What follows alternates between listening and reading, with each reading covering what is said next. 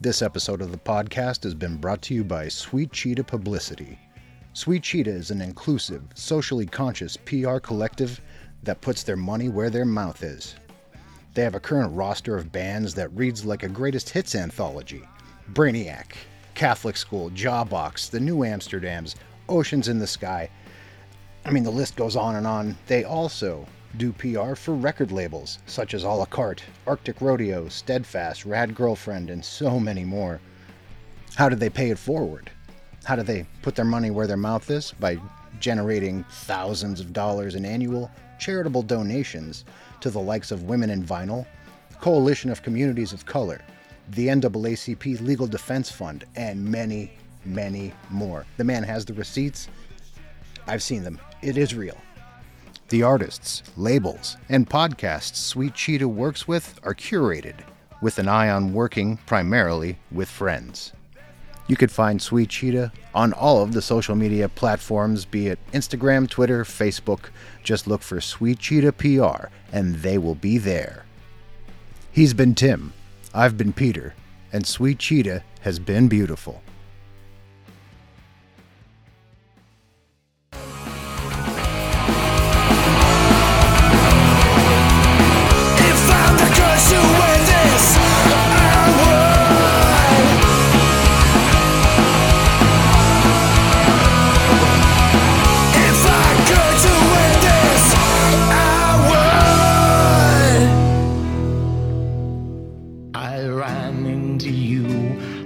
Weekend, you'd been in a hell of a fight.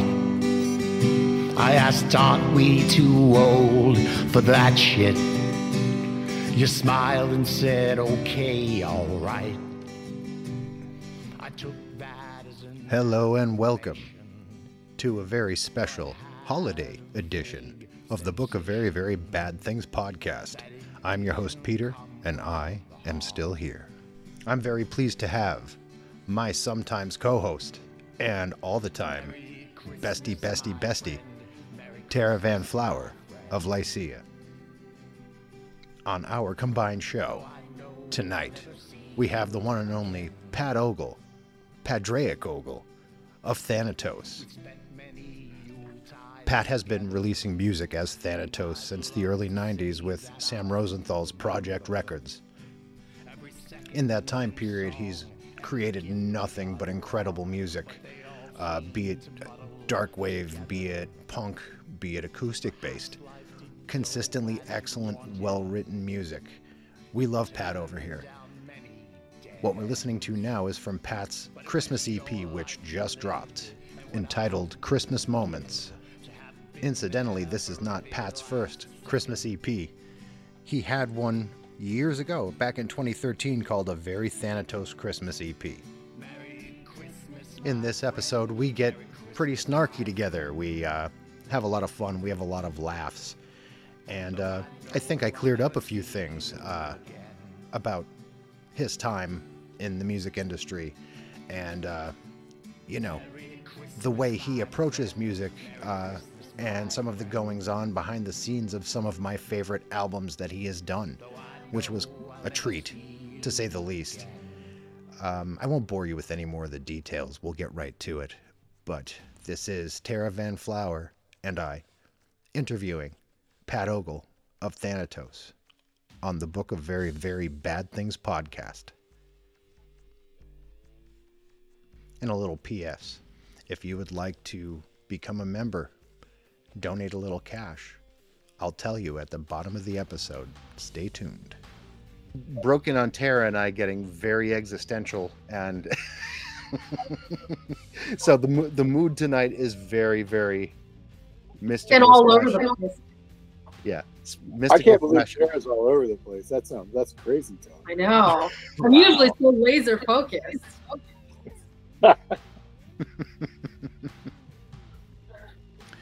So I guess catching you up on what we've been up to and talking about is a moot point because we're all. I have to go get my copy of Being in Nothingness. Or... we haven't gotten that bleak yet, but it's been definitely What's up? apropos for the season. But I guess the best way for me to start this with you is, believe it or not, you and I have met a couple times, Pat, over the years at shows and stuff. Just due to the fact that I've had a loose association with Project, doing street team stuff and going to Project Fests. So there's a familiarity on my end anyway. But I've been. Well, I mean, I haven't seen a picture of you, so I like Peter. You know, there's a lot of Peters. So of course, yeah. I'm not expecting any recognition. So. But what it comes down to is your music has been in my life since 1993, and you know, I've been more than a casual fan. Just like with Lycia, Project didn't put out too many bands that I was very, very interested in, but the ones that did stuck with me, you know, since I was a teenager. Thanatos, Lycia, you know, Love Lies Crushing, you know, the very few, but the ones that did really did. And shit, you know, I'm sorry, I'm having a cat problem here. Hold on. That's okay. It's funny, this cat comes in and my greyhound comes in. I rearranged the front. I'm not going to tell you about what I was doing. You finish what you were talking about.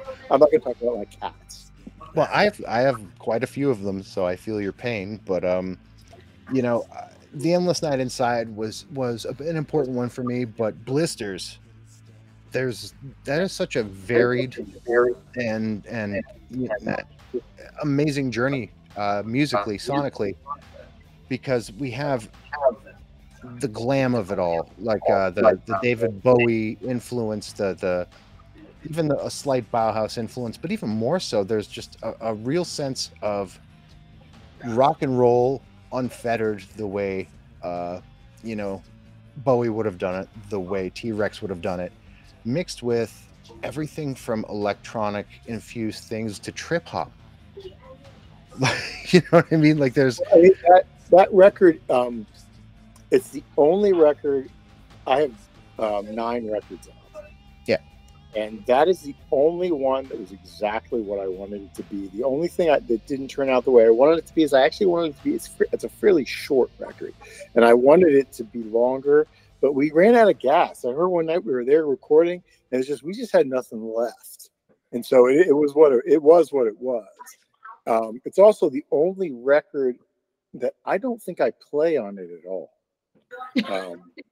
I don't play an instrument on that record because it's like the rhythm guitar parts. Like, why the fuck am I going to play rhythm guitar when William Tucker's there? It's fucking stupid. It would be ego driven solely because there is no stringed instrument I could play better than him. And so why the fuck would I play? And so I didn't. We even had, you know, nobody else plays on that record at all. It's pretty much all him. It's a shit ton of samples too, though. Yeah. So, and like, let's take Dry Gray Whisper for example. That has as much to do with somebody like Soul Coughing or Massive Attack or one of those trip hop groups as it would with anyone that would have been associated with your music. Which, let's face it, anyone who got associated with you back in those days didn't sound like you or like Lycia or like, you know what I mean? Like they called it goth, they called it dark wave. Well, I mean, I was into goth music. Dark wave was kind of what I hung the name around my own neck because at the time goth was like fucking poison. And I keep in mind, I love goth and I listened to all the goth music both then and now. Mm-hmm.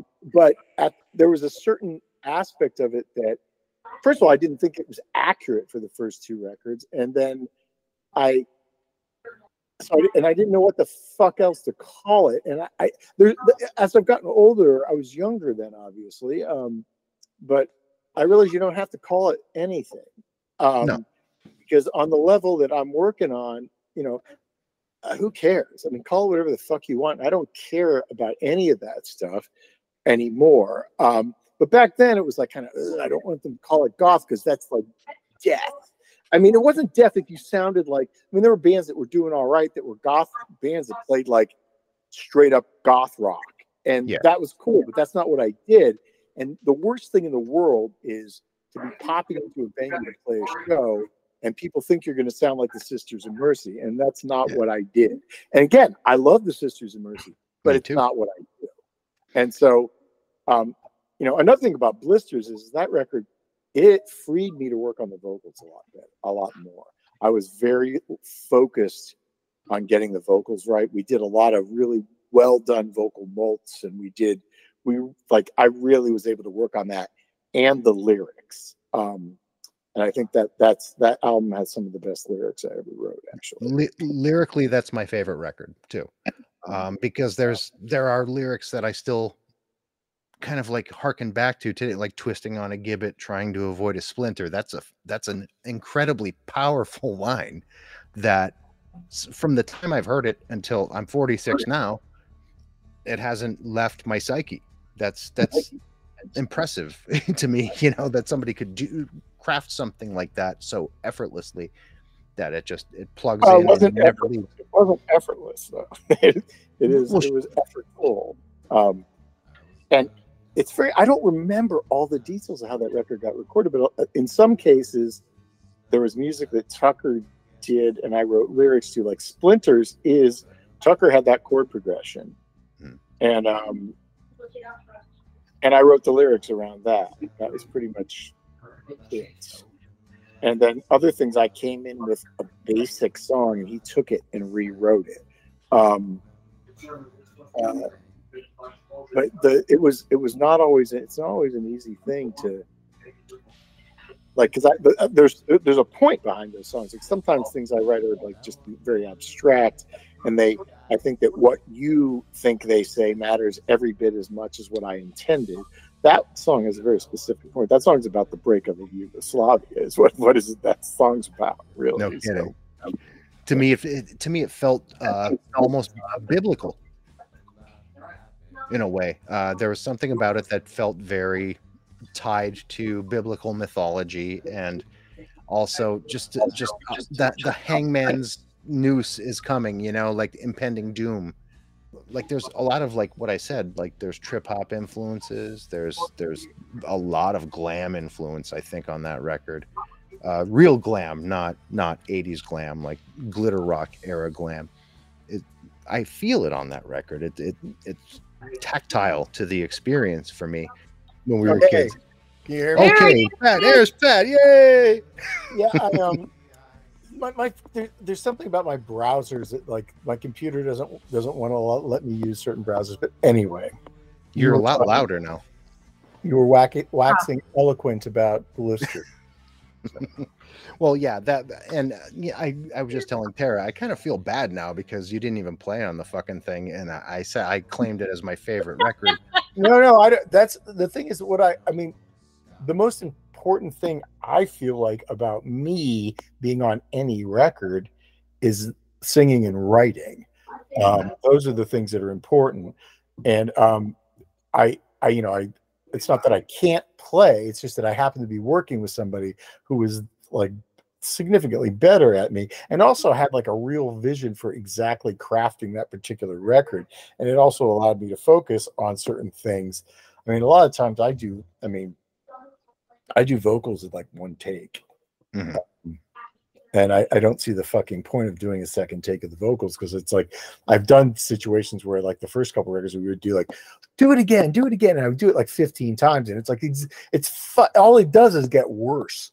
And sure. So just that does do it and just, you know, it's like I'm not Pavarotti, you know. It's this is what you get, right? And, you know, it's not. I mean, sometimes you go, oh, yeah, right. You know, but you know. Failing that, or you just blatantly miss a note, but failing that, it's like the performance, you know. Yeah, I'm not saying I nail it every time. Sometimes I do want to go back, but generally speaking, I found that I get it right if I'm prepared. I'm not always prepared though. So, but yeah, I don't. That's not a problem. That's my favorite Thanatos record too. but it's largely because of the fact that it came out the way I wanted it to. And the reason it came out the way I wanted it would have been much more of a struggle with me playing on it. And so I'm glad I didn't play on it. The first two records, the second one's always felt unfinished. Yeah. To me, because both of them have like 25 songs on them. And it like, I wanted to do different things with that second record, but some of my favorite songs are on that record too. I just always felt there was a lot of stuff that could have been removed from that record. There's actually some stuff I consider to be out and out garbage on that record. And part of that was me trying to help some other people who played on that record out, and they were like fucking useless. And so,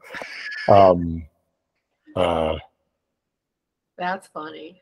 Yeah. And, there's no point in calling people out, but it was just, it's just that, it's pretty obvious if you have the fucking record. Yeah, I do. Opera in me says different. Yeah. And you know, they really are, in my opinion, phenomenal records, but it just, I've never put out a record I did not like. But the other thing is, it's funny because I got the first two records transferred to digital, and the idea is that you can remix them and then repurpose stuff. And mostly it's for the purpose of like kind of getting it in movies or, you know, fucking in, you know, porno commercials or whatever, you know, I don't know. But it's something that will pay you money for doing it. And the reason is you have to mix an instrumental version of the record and a non-version, because when they're doing like a commercial or they're doing a TV show or a movie, they need an instrumental version as well as a vocal version. Yeah, licensing is weird like that, I know. Yeah, and so I did that, and I like there was I haven't done the Embassy to Gaius record, but I talked about doing it. I probably at some point I will, but I have to. Those are all on tape, and so I have to bake the tapes. Yeah, and then pay to get them transferred, and then I'm not an engineer, and so somebody else has to do all the engineer shit. And so it's whether it actually happens or not. But revisiting some of those and adding to them or blah blah, and there's a wonderful meme out there somewhere on the internet, and if you look for it, you can find it, I'm sure. But it's like, it's basically saying when you want to add to those old music files you found, and it's a picture of like a Scottish castle, and it has this prefab building attached to the side of it, and that's pretty much what that is. You know, that's just done. It's over. I'm not redoing any of it. It is how it is, and so I'm not going back. And I also, it gets in your, like, I understand why it happens, and it happens to me where you think like, I should go back and fix that, and it's like, fuck it, it's 20 fucking 8 years old. It's over. It's finished. That record is that record. Well, you know what happens too is that people have gotten so used to hearing the crappy version that when you put out the good version of the song, they're like, but I like the original version better. It's like, really, you muddy shit that you can't even hear the bass part? Okay. Well, this wouldn't be any better, believe me. Now, there's some things where we could change tracks and vocals, and there's some. I mean, most of the mixing on those records, I think Sam did that, and I think he did a pretty good job. That's not the problem. The problem is we pulled some backing vocals out and added other ones and did some other shit like that, and I just feel like that could change. And I also feel like insecure vocalists, there's something they do, and it's called reverb. Yeah, and they can make themselves sound. It's like I sound like I'm singing from the bottom of a well with a fucking bucket over my head, and those records are drenched in it. I don't know what you can really do about that, but maybe something. And I think some of the reverb on not all the tracks, but some of them could be pulled out. The Blisters is the vocals are dry; they're like reverbless. And they're super compressed and dry as fuck. And so there's that contrast. I guess I was confident enough that I didn't feel like I needed the reverb anymore. What's great about them is a lot of them are quiet but still dead out front, which was a really good production choice in my opinion. And I think, I don't remember if I knew this I'd heard this at the time, but I'm pretty sure that I had, because I'm from Florida, and so Tom Petty, I'd hear things Tom Petty said. But Tom Petty, apparently early in his career, he did an interview, and I was in like Rolling Stone or something, and he was like worried about the quality of his vocals and wanting to bury them in the mix and stuff. And apparently he asked Greg Allman about it, and he was like, put them right up front. Boom, right out there. Yeah. Don't worry about it, but out front. And I think that's kind of been how I feel about it. I think Blisters, the vocals in some songs are mixed a lot lower, but that's also intentional because there's a certain quality, some of those songs where you really want people to go, what? You know, like I really want you to stop and pay attention. So that there is that on not every song, but some of the songs, there's stuff like that. It's funny how I'm playing some acoustic shows, and it's surprising how many songs off of Blisters will be included, at least in some of those shows. Feast of Snakes, which you wouldn't think would translate to an acoustic show, but it kind of does. Splinters definitely does. Definitely. It's built around a guitar, like a rhythm riff, and it's a rhythm riff I can actually play. And then No Longer at Ease. That's the one I think I wrote I think the music is pretty much the basic part of that. That's the song I think I wrote most of that one. Whereas the other stuff I came in with stuff and it got changed drastically. I think that one stayed pretty much the same. Blisters would be cool to do, but it's a weird tuning. And I don't know how to tune the guitar. Not only is it a weird tuning, but it's a weird timing. Yeah, it is. And I have a hard time playing, as people who've recorded with me can attest, or played with me live, if it's in like it. Yeah, there's it's not in 4/4 or 3/4. There are problems. No, to me, there's a very Eastern quality to it, and it's off time. Yeah, I don't know what the signature is on that. I don't know. I'd have to listen to it. I think it's 5/6. It might be 5/8, but I'm not. It's kind of like almost like a jig. Yeah, it's slowed down, but I think but I'm not 100% sure. I mean, I've done other songs like that. There's a song called on the album, the only album I'd never released that didn't come out as a physical copy, that was a studio record. And there's a song called Homage to Catalonia on it. And I wrote it and I couldn't play it in time because it's a jig rhythm. I'm Not Job, right? It is actually on The Exterminating Angel. Oh, okay. I'm Not Job actually was released physically, but that got released physically. Okay. Yeah, Exterminating Angel was never released physically. It was supposed to be, but I actually killed it. Sam wanted to do it, and then one night I got pissy and was like, "Fuck that!" And then I didn't release it for years. I think I played a show that was irritating to me for some reason. I was like, "Fuck everybody! I'm not even gonna do music anymore. Y'all kiss my ass." And then like fucking 5 minutes later, I was like, when I sobered up, I was like, "Wow, that was fucking stupid. Why did I do that?" And then years later, it comes out, and nobody fucking listens to it because it was just this out of time thing. That's another one of the records. I love that record, and not very many people have actually listened to it. But that's Chris Connolly sings backing vocals. Yes, he does. It's kind of like a crowning jewel too. Chris Connolly, he sings his backing vocals on 2 tracks on that album, and I love him. I think he's a genius. Incredible. But that song I can play sometimes signatures if you're really like if I just clench my teeth and my colon and just try to bang it out. But for some reason, that kind of jig 5/8 Irish kind of sounding stuff is really hard for me to play. You'd think I'd be able to play Irish fucking songs, but no. Right. But I think that you just have enough of that Bob Dylan school in you where you just kind of adhere to the almost folk traditions, although like it's far from folk. It's not that far either, because your country record is my second favorite record of yours, and it's a covers record. And I like that record, and that record was supposed to be very different from what it was. Really?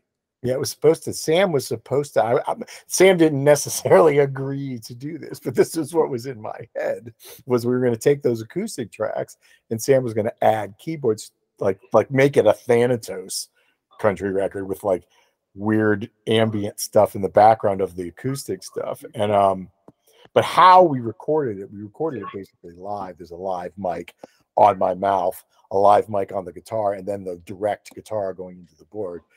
And that doesn't necessarily lend itself to that because you can't pan there's all kinds of reasons why. I mean, William Faith recorded that, and when we were done, he was like, don't add anything to it, just release it like this. He's like, have you ever done anything that's just all you? And I'm like, no. And he's like, just do this, just do it like that. And I have spent decades with various artists, especially people on Project, then people I knew later, when they came up with something, they had a plan to do a record that, you know, maybe was going to make a little bit of money and stuff. And I would say, just do a simple record. Just do a fucking simple 4-track record, like Lycia's records, the earliest ones. Mm-hmm. Like, I had people tell me, like, oh man, the Ionia, the pristine recording quality. Didn't Mike record that on a Fostex 424? Yes, he did. Yeah. And it's like going, yeah, that's pristine. No, it sounds great because he's fucking awesome and he wrote great songs. And it sounds great because he was freaking really good at working with that primitive ass monkey machine that he had. And he made, and that's, to me, I think those kind of limitations like will make great records where if you have all this. And so other people I've talked to, they won't do it. They're like, I'm going to spend 10 grand on the studio. I'm like, yeah, there goes all your money. You know, Jimi Hendrix recorded every record except the last one with the Experience on fucking 4 tracks, man. Yeah, well, back then everybody did because they didn't have anything else. I mean, like, you know, like some of those Beatles records that have symphonies on them were recorded on 4 tracks because that's all there was. Yeah, they just kept bouncing tracks. Yeah, but there's a reason why that country record resonates with me, not just because of the presence and you know, the fact that it is Just You, which is a very integral part of it, but there are 2 songs on it that kind of bookend my life, and it's kind of incredible that they're included on it because Townes Van Zandt is a big touchstone between my mother and I, who thank God is still with us. But the Highwaymen song, my father and I, that was legitimately our song, and we'd gone to see the Highwaymen together on that first Highwaymen tour. Oh, really? That song was a big, and my dad passed away like quite a few years ago now, but that song was a big deal between us. That and Cat Stevens, father and son. So if you put the Cat Stevens song on there, I would have shot myself probably when you put it. Well, it wouldn't fit on the country song, but I would tell you, I've worked on. I was going to do a '70s cover record. Now I'm kind of rethinking that. I'm just like, well, you know, I don't want to limit myself. I just want to. I might just do another cover record of whatever the hell I feel like. And there's going to be. I mean, I love Cat Stevens. And Me too. There's the Cat Stevens songs and Al Stewart songs. I always think of them together for some reason. Yeah, well, you know what? They were part of that that whole era of you know, not just love and it was instrumentation with them. They were very much into their acoustic guitars and into the, you know, open recordings. Like, yeah, I mean, it's hard for me to think of which one of those 2 guys I like best. I mean, Year of the Cat is very definitely a song that's I play, and Cat Stevens, there's so many of them. The one that's been covered to death is the one I really love, which is Peace Train. Of course, but I'm not doing that. I think there's a possibility I might do the Sing Out. Maybe. What do you think, Tara? Which one? So I wanted to tell you this. I'm like waiting to interject. The songs that you sent me to listen to a few days ago. I don't know if you're talking about those yet or not, but Mike was listening to him as well, and he's like, "This sounds like Cat Stevens." Everybody says I sound like Cat Stevens, especially now that I'm old and my voice is roasted. Yeah. So like, now that I know that you like Cat Stevens, that would be a huge compliment then. Yeah, I'm not trying to sound like Cat Stevens. And when we were recording that, when that one of the one, there's 2 Christmas songs is what we're talking about. I recorded 2 original Christmas songs, and I was pulling out teeth trying to write Christmas songs. I've been trying to write Christmas songs for years, and I booked time with William Faith to go in and record them. Well, then they were going out on tour, his band, the Bellwether Syndicate. Mm-hmm. And so we kind of ran into that. You know, it was like, can we reschedule this? And I'm like, we're putting it up against the freaking wire because we got to get it done before the end of September. Like tomorrow, it had to be done. Hopefully, I need to talk to Sam about that. Make sure it's okay. But anyway, and when we recorded that song, I was like, and we were listening to the tracks back. I was like, sounds like fucking Cat Stevens. And he was like, it does. Yeah. Parts of it, not all of it. He seems. You need to let him hear the songs. I think, especially the second one that you shared with me, I think that'd be up his alley a lot. The first song, the other one, there's two songs, and one of them sounds like the Dropkick Murphys to me. Oh, no shit. That's funny that you mentioned the Dropkick Murphys, actually. Speaking of very Irish. I thought of you, Peter. And but the Flogging, I mean, none of that stuff. Like, do I own any records by Dropkick Murphys or Flogging Molly? No, but I've seen them both live, and they're really fun to see live. Oh, yeah. And I think that's kind of the MO of those bands. Are like, well, you were always open to that, though. I remember when you were first putting together Precipice Records, and you were looking for everything from hardcore and punk bands to and I didn't find any, and that was an unfortunate time period for trying to start a record label because it was like feeding frenzy. No, it was at the end of like distribution was dying everywhere, and the first couple things I put out, I had overseas distribution, which saved my ass, and then things went sideways fast, and then it was like that was when Napster and all the digital stuff, and it was before you actually got paid. People bitch about like, oh, Spotify doesn't pay me that much. I mean, remember when they didn't pay you fucking anything? Yeah, stole your fucking music. Remember that? And so. Yes, I do, because I had to go get a job.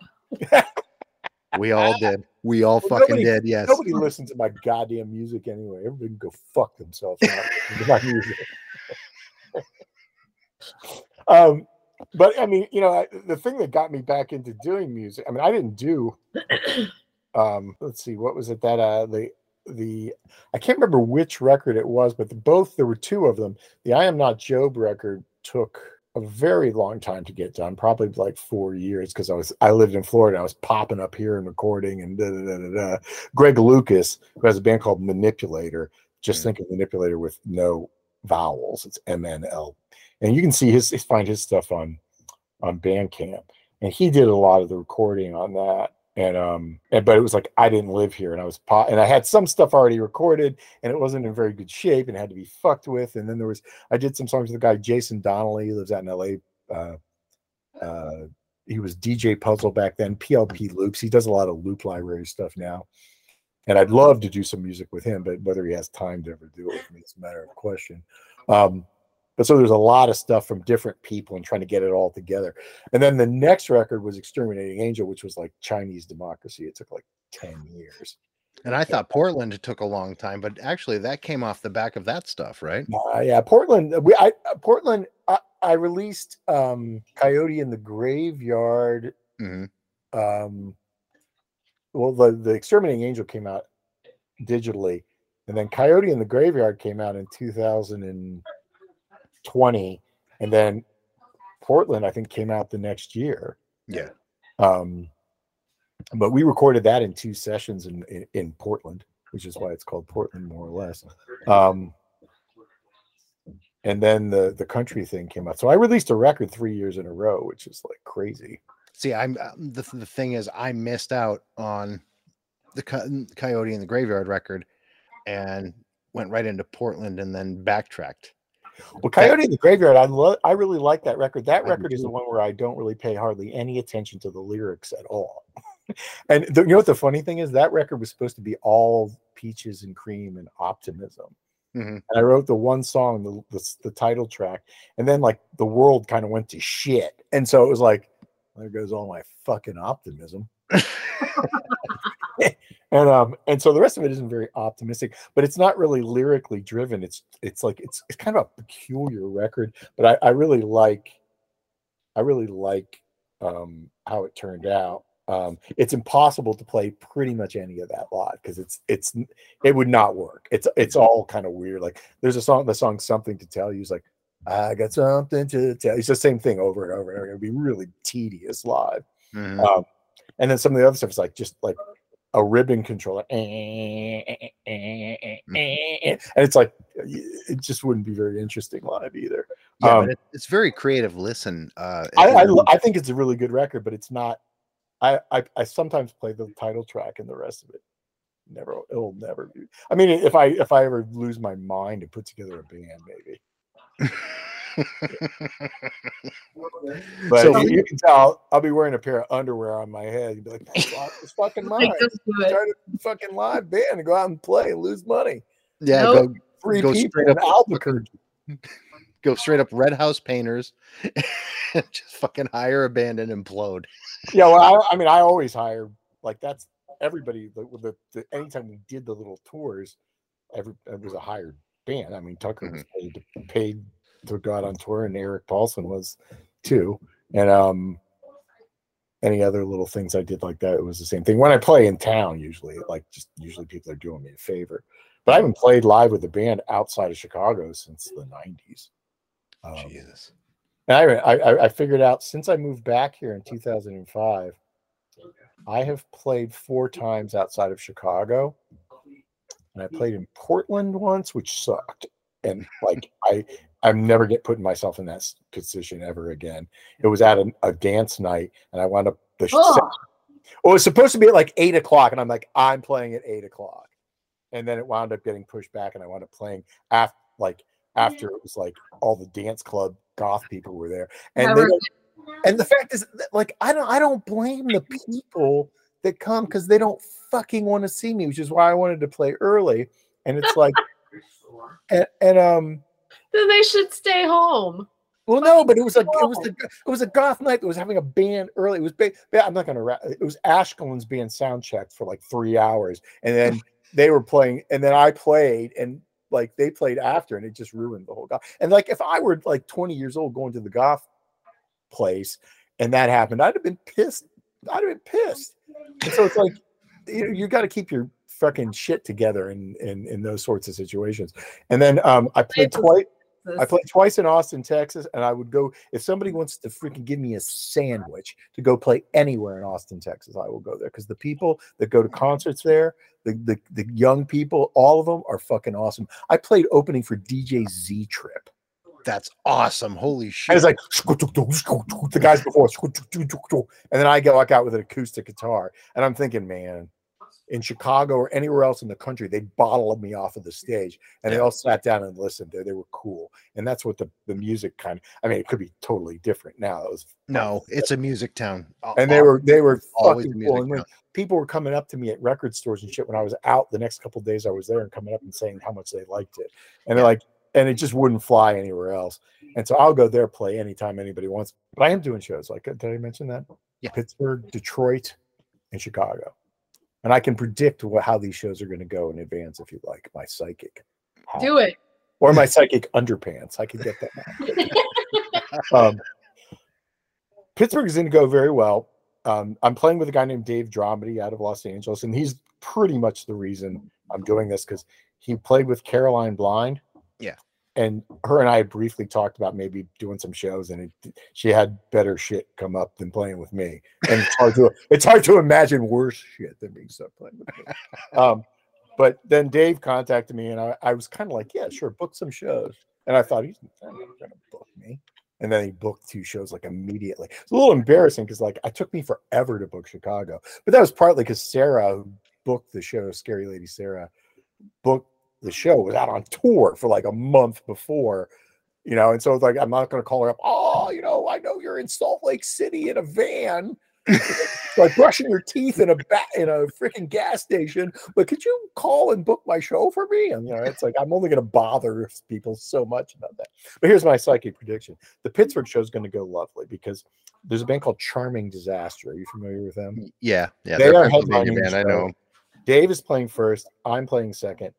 Charming Disaster is playing third, and it's at a dance macabre. It's at a coffee house. I think I'm pretty sure it's all ages. If not, I think it's 18 up. I don't know. I'd have to look at that, but I think and that's always great. So I think that's going to go pretty well. I think that'll be a nice show, and I'm very much looking forward to seeing Charming Disaster after I listen to their music and shit. They played here on Friday, and I wanted to go. Nobody would go with me.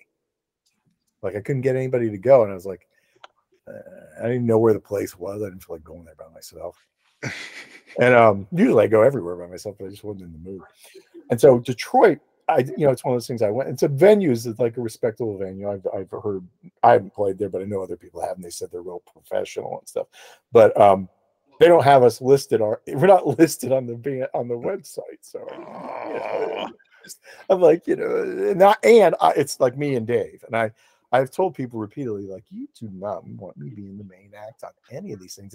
And people think I'm like slagging on myself, but it's like, I know what my like best case scenario draw in most cities are 20 years ago, 10 years ago, and now. I could pretty much come up with a pretty solid number. So you really need a third band, and we just couldn't find one. And the same thing in Chicago. So I'm curious how the Detroit show shows out. The Chicago show is, I don't know. It's at G-Man Tavern, which is a cool place. And but again, it's just me as the final of the two acts, and I'm like, really need somebody who doesn't suck to bring people out to the show. See, but like there was a time when Chicago would have been the spot for you. I mean, because I lived here and I played here and I was always out and about. But I'm like, when you get like half the people I knew that used to come out to the shows don't live here anymore, and the other ones, they're all older and they don't go out to shows at all anymore. And so you're relying on younger people, and there's a lot of like the younger people that are into the kind of music, they don't know who the fuck I am, so they're not coming out to see me. But if you had a third band on that bill, and the only reason this show, both of those shows, keep in mind, I am not blaming anybody but me, because it was I had to find somebody, and I just couldn't find anybody right. I found, people would recommend bands, and I'd do some research on them. I'm like, going, they don't draw any more than me, so what's the point? Mm-hmm. And so come to those shows at Smalls in Detroit and G-Man Tavern in Chicago. It'll be very intimate, I have a feeling. Well, you're attacking it as such too, though, correct? You're just going out there with a guitar and and I'll be honest, it's funny because that's a real battle for me to do that. It's like walking out there butt naked to me. Like, I would rather walk out there butt naked and do an interpretive dance than walk out with just me and a guitar. And that's how I do it all the time now. That's why I don't play that often, because it's like both. I mean, perhaps. It works. I always tell everybody they're bolting the doors from the outside when I start playing. But it's not because I think I play. I'm like, when I'm on and everything's good, I'm perfectly fine and I do well. But like, I break a fingernail and things can go sideways fast, and it's kind of all on you when you're just standing there with a guitar. Yeah. Whereas if you have a band and you fuck up or something goes sideways for you, other people can kind of step in and cover your ass. Whereas if you're just there on your own, it's a little bit more difficult. And so it always makes me a little bit nervous, and I usually do fine, especially when I'm doing what I'm doing now. I have the sets worked out. I have been playing like crazy, and so I'm not likely to be a total disaster at any of the shows. I'm always, I usually play fairly well, but it's just I would rather have a band, but then I'd have to have a band. Right. And I think that the country record came off so fucking well, like as sparse and as intimate as it is, that I think so much of your catalog would translate. It's just a matter of translating it. You know what I mean? Some of it does, some of it doesn't. And sometimes you just kind of have to sit down and try to, like, there's songs that people would, off the first record, there's a couple people that used to request the song My Love Is Death. And I remember one time years ago, we were playing, and Eric, who played bass for us, was like, this guy kept saying, he needs to play that. He needs to play. And he turned to him and he's like, Pat doesn't know how to play that song. Like, I don't know how to play that song. He's never played it live. He's never going to play it live. And the reason is I tried, and it doesn't work. Speaking of Chris Connolly, I remember when I met him many, many years ago at the Troubadour in LA, which is also where I met William Tucker. He wouldn't remember this, but I basically, there's a song called Spoon-Fed Celeste off of Shipwreck. And I said, I love that song. Why don't you play it live? And he was just like, we tried. It just doesn't work. Mm-hmm. And sometimes you have a great song. I'm sure there's Lycia songs you would find. Oh, yeah.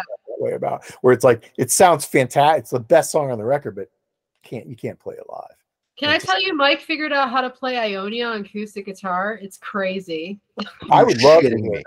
Sounds I would good. love to hear that too. That's my introduction to Lycia, because I got the cassette. Me too. Came out when it came. Well, you know the story, Tara. When it came out, I got it, and it was on cassette, and it just grabbed me.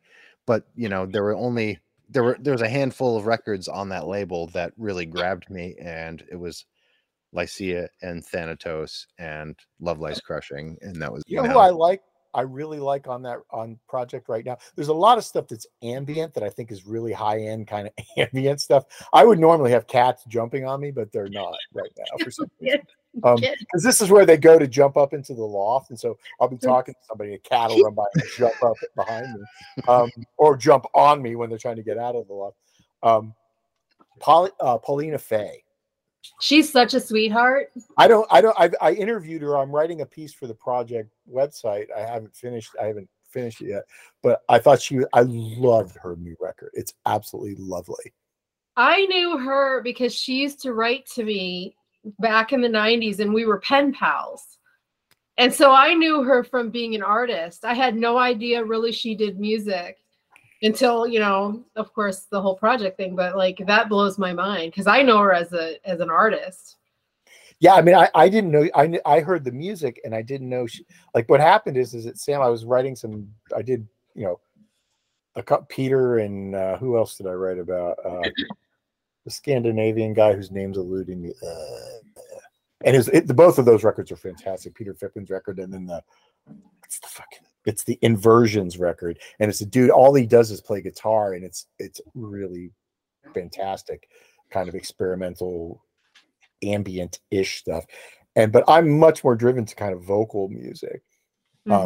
This stuff, the Adelaidean did a record that kind of sounded like lo-fi music, as opposed to some of the stuff he does that's ambient. And obviously the lo-fi singing record was the one I liked the most, but I like the other stuff too, so I interviewed him as well. But Paulina Faye, I just heard her music, and I asked Sam to include her on the list of people to interview, just because I thought I loved the music so much. I actually sent her an email saying, "Do you play live?" And she was like, "No, but I'm like," she's not opposed to it. And I'm thinking, man, if I could find one more band, hint, to do a show here in Chicago, I would do like a mini little show here. I would set it up. But there's some people that will never, ever come and play. And Tara and I, when we talk sometimes, we go back to our, we come up with all these fantastical plans and stuff, but we're never really going to actually do them. Like, we're going to get a magic unicorn and have a festival. Like just said today, if we ever get past the whatever of playing live, it won't be Lycia, because there's too many expectations with Lycia. People want to hear electric Lycia. It will never happen, because you have, like you said, you have to have a band, So if it happens, it'll just be the two of us, a microphone, and a guitar, and that'll be it. Hey. Fuck what people expect. It's like, you do what you do, and it's like, that's the other thing is that we're talking about records, but we started mercifully we have talked about newer records like Portland and stuff like that, but I don't do many interviews, and I've done a couple of podcast things and stuff, and most of the time I've done these interviews with people who didn't know anything about what I did. That's strange. But it's actually cool because they ask about the new stuff. Whereas a lot of times with the people that are they were really into project in the 90s, all they want to talk about is the first two records. Well, the thing is about 30 years ago. I'm not focused on those. What happened? How did you do this on that record? I'm like I fucking remember. I was drunk all the time back then. Well, the fact of the matter is I've been with you from the beginning. And Blisters is one of my two favorites, but my second favorite is a covers record you just did. That's the most recent record. And that record, and it feels very immediate. It feels very real, and it feels tactile. Like it's immediate. It's right now. Well, that record's funny because it got I hired a publicist for it, and I haven't had a public. I've never. I was a publicist, so I rarely would hire a publicist.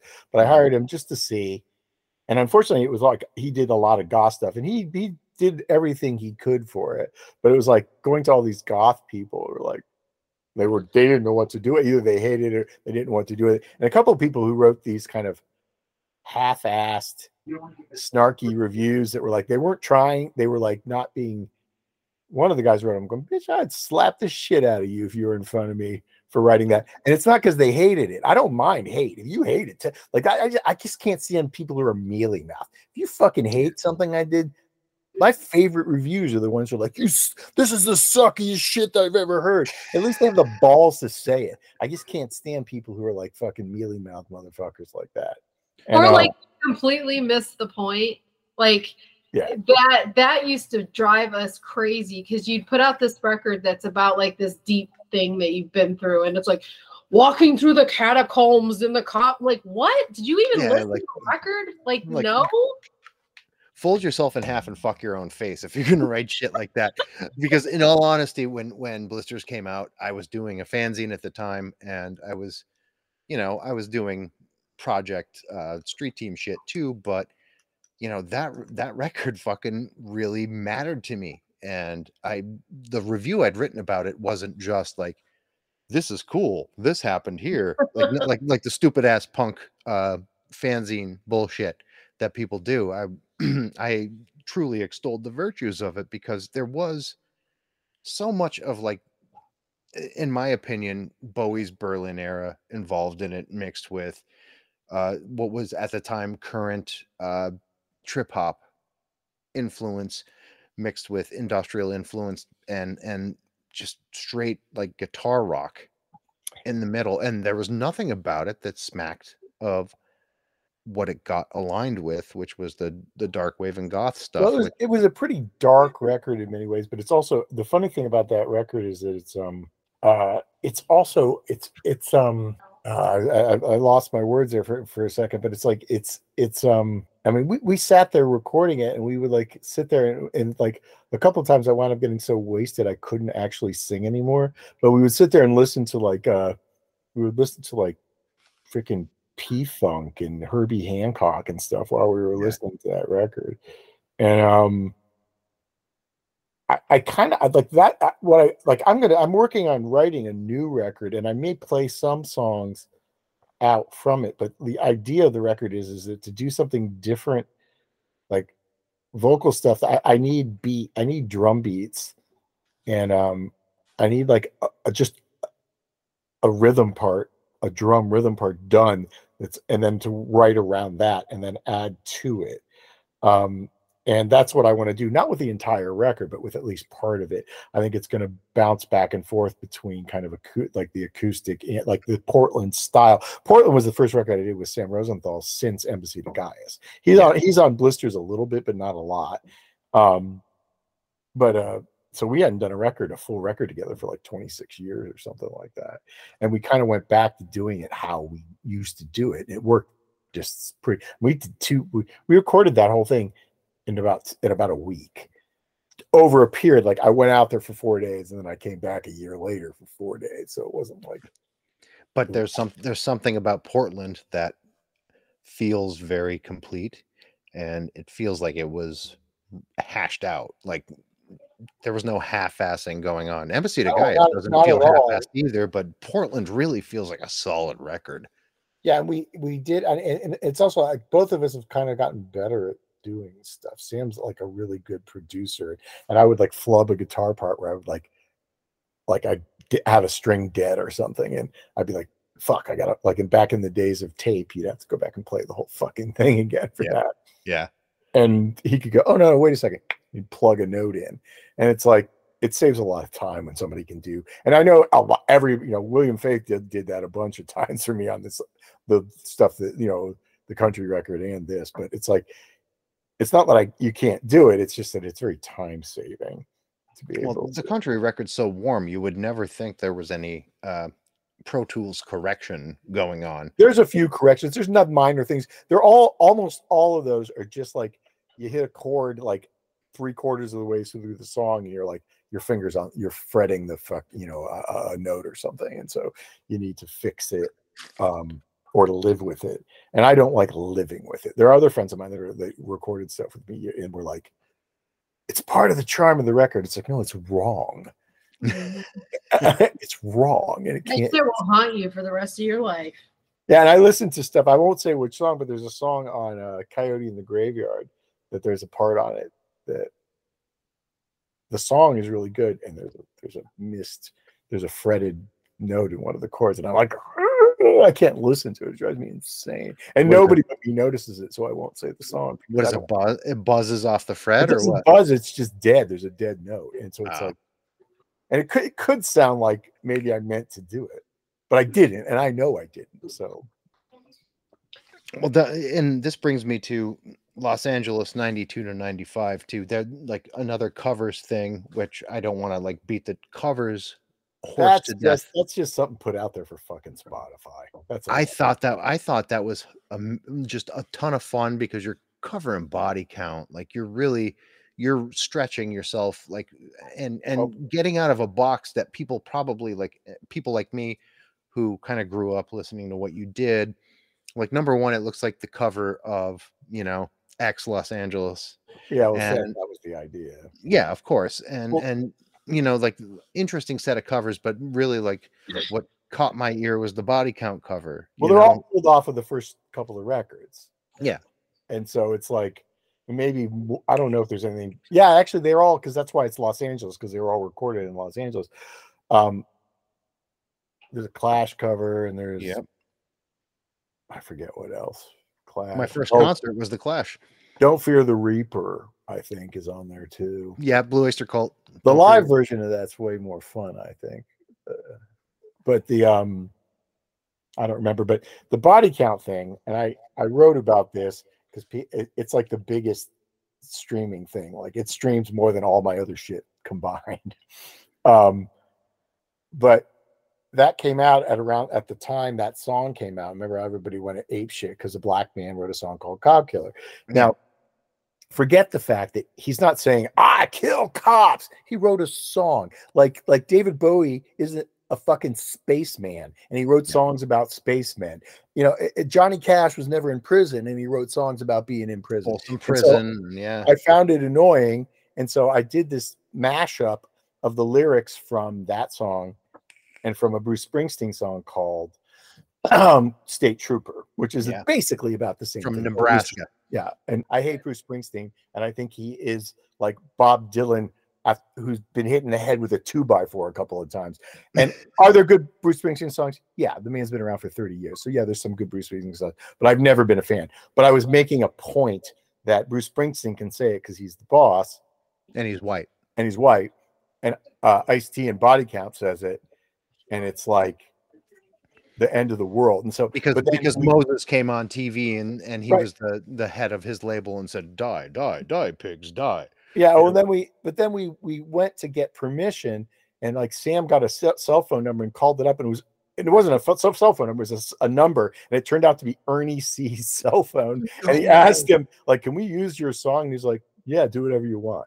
Yeah. And we sent it to Bruce Springsteen, like through Harry Fox or whatever. And what we got back from them was like, no, not like a correspondence saying we prefer you didn't use this because Bruce Springsteen is, they sent us a freaking cease and desist order. Like, we hadn't even done anything yet. And so I already hated Bruce Springsteen. So, and it pushed the release of that record back by a month. Because we had to go back and redo it. And I wish I had gone in and we just made up lyrics. It was supposed to, and so the whole point of even doing that song was ruined in that because of that. And so like, then I had a new personal reason to hate Bruce Springsteen. And I've never liked his music. I've never liked the whole vibe. I've never liked, it's almost like the Grateful Dead kind of stuff. Like, if it brings people joy and they love it, good, more power to them. But I hate it. I hate with a fiery passion. No, and I'm not in the E Street Band, so you're not going to offend me. But so then but then what happened is that song comes out, and there's another point to that. And people think you're saying, "Oh, they can't play." No, it's not that they can't play. I just hate them. There's a lot of can play music like crazy. Yeah, but they blow. I hate them. I'd rather be on fire than listening to their music. Yeah. But anyway, I digress. The point is, here you have a hip hop artist does a hardcore song, and it is a hardcore song. It's not a rap song about killing cops. And then I try to juxtapose it with a Bruce Springsteen song, and I do it as close as I could get to, like, we did a beat and did it almost like as close as, you know, white guy from Florida can get to doing like rap. It's like the bad rap of the hip hop artist's metal song, juxtaposing these two things. And so all of that was ruined by Bruce Springsteen, and also by me. I could have gone and found a Johnny Cash song or something and done it, but I didn't think of it. So that's on me. I shouldn't blame Bruce Springsteen for that. Well, it's not the first time you've done something hip hop adjacent. I'm going to be honest with you. If we go back to Blisters and we go, you know, Dry Gray Whisper has. Yeah, that's not hip hop though. That's the vocal delivery has rhythm or rhythmic tendencies. Yeah, that are hip hop adjacent. I'm not saying you rapped it. I'm not saying you rapped it, but the delivery was so rhythmic and definitely so staccato that it had similarities to. But it's much more singing than it is. No, I'm not saying you're not singing. You're definitely singing, but there is a delivery to it that lends itself to that. You're very aware of, you know, hip hop and trip hop and not maybe directly informed by it, but you can definitely appreciate it. And that's I love hip hop music, and going back a long time, and I still listen to it now. Tara and I talk about that. You know, I know you like Public Enemy, right? Yeah, I like Public Enemy, but I like a lot of new, like, you know, I mean, I like, you know, I mean, Chief Keef. I like Chief Keef stuff. Sure. I like you gotta like Kendrick. Yeah, he's all right. I mean, I like Joey Badass. What's his name? St. John. I like St. John. This first time I heard him, it's gotten a little bit away from me. In the more recent stuff I've heard, it's not bad. It's just not the kind of stuff I want to listen to. And I like political stuff. I mean, I like stuff that has a sense of humor. Also, I'm a big fan of Tyler, the Creator. Oh yeah, he's phenomenal. He's as punk as it gets, though. He signs hardcore bands to his label, man. Yeah, but you don't like, the thing is, like, generally speaking, old white guys should not try to emulate that. You can listen to it, but don't try to emulate it. It's informed. I said informed, not emulated. Yeah. I'm not saying you said that. I'm just saying, like, I listen to it, but I try to keep it far away from what I do musically. Although Tara is putting out a drill album, I understand. I don't even know what that means. Oh, Tara, drill. That's a Chicago thing. Yeah, it's a Chicago via England, London, England thing. Go check out Chief Keef. That's a good start. You might like Chief Keef. There's some other guys that the names elude me because I've gotten into more recently and I've forgotten about them. I do playlists on Spotify and put them out there, and anybody can listen to them, but I mainly do them so I remember stuff that I've heard recently. And so I have a couple that are pretty heavy on Chicago drill bands and stuff. Bands, you know, I'm a dude. It's not a band. And a lot of times people work in collective groups. You know, that goes back to the and we talked about this, I think, when Tara and I talked. Did we talk about hip hop? Did we talk about like that? The Netflix documentary on hip hop. Oh, so good. Oh, yeah, it's great. But it cleared up a mystery that 16-year-old Pat needed solved. Because I remember reading about these groups, these hip hop groups out of Brooklyn and out of places, and I read about them, and then I would go to the record stores, and you couldn't find the records. And then I found out watching that documentary, the reason you couldn't find the records because there weren't any records. Nobody would put out their records. So they were like passing cassettes back and forth to each other and playing live shows. And all these people were showing up, and the music industry was still too stupid to recognize what they were doing was brilliant. And you know, I think the first record I bought that was anything like that is everybody who's my age will say the same thing. It was The Message.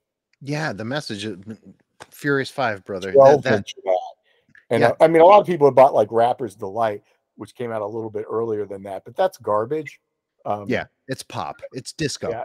Yeah, and I didn't think much of that, and I thought even less of it after I saw the documentary of how it came into being. But that's it's product. It's product. Yeah, that's a really great documentary. And as it goes on, you find, I mean, as it spreads to other places, like I knew, like some of the areas I didn't know much about, like New Orleans, I didn't know a lot about what went on there. I did know Atlanta, some of the people who came out of Atlanta, and obviously New York and LA.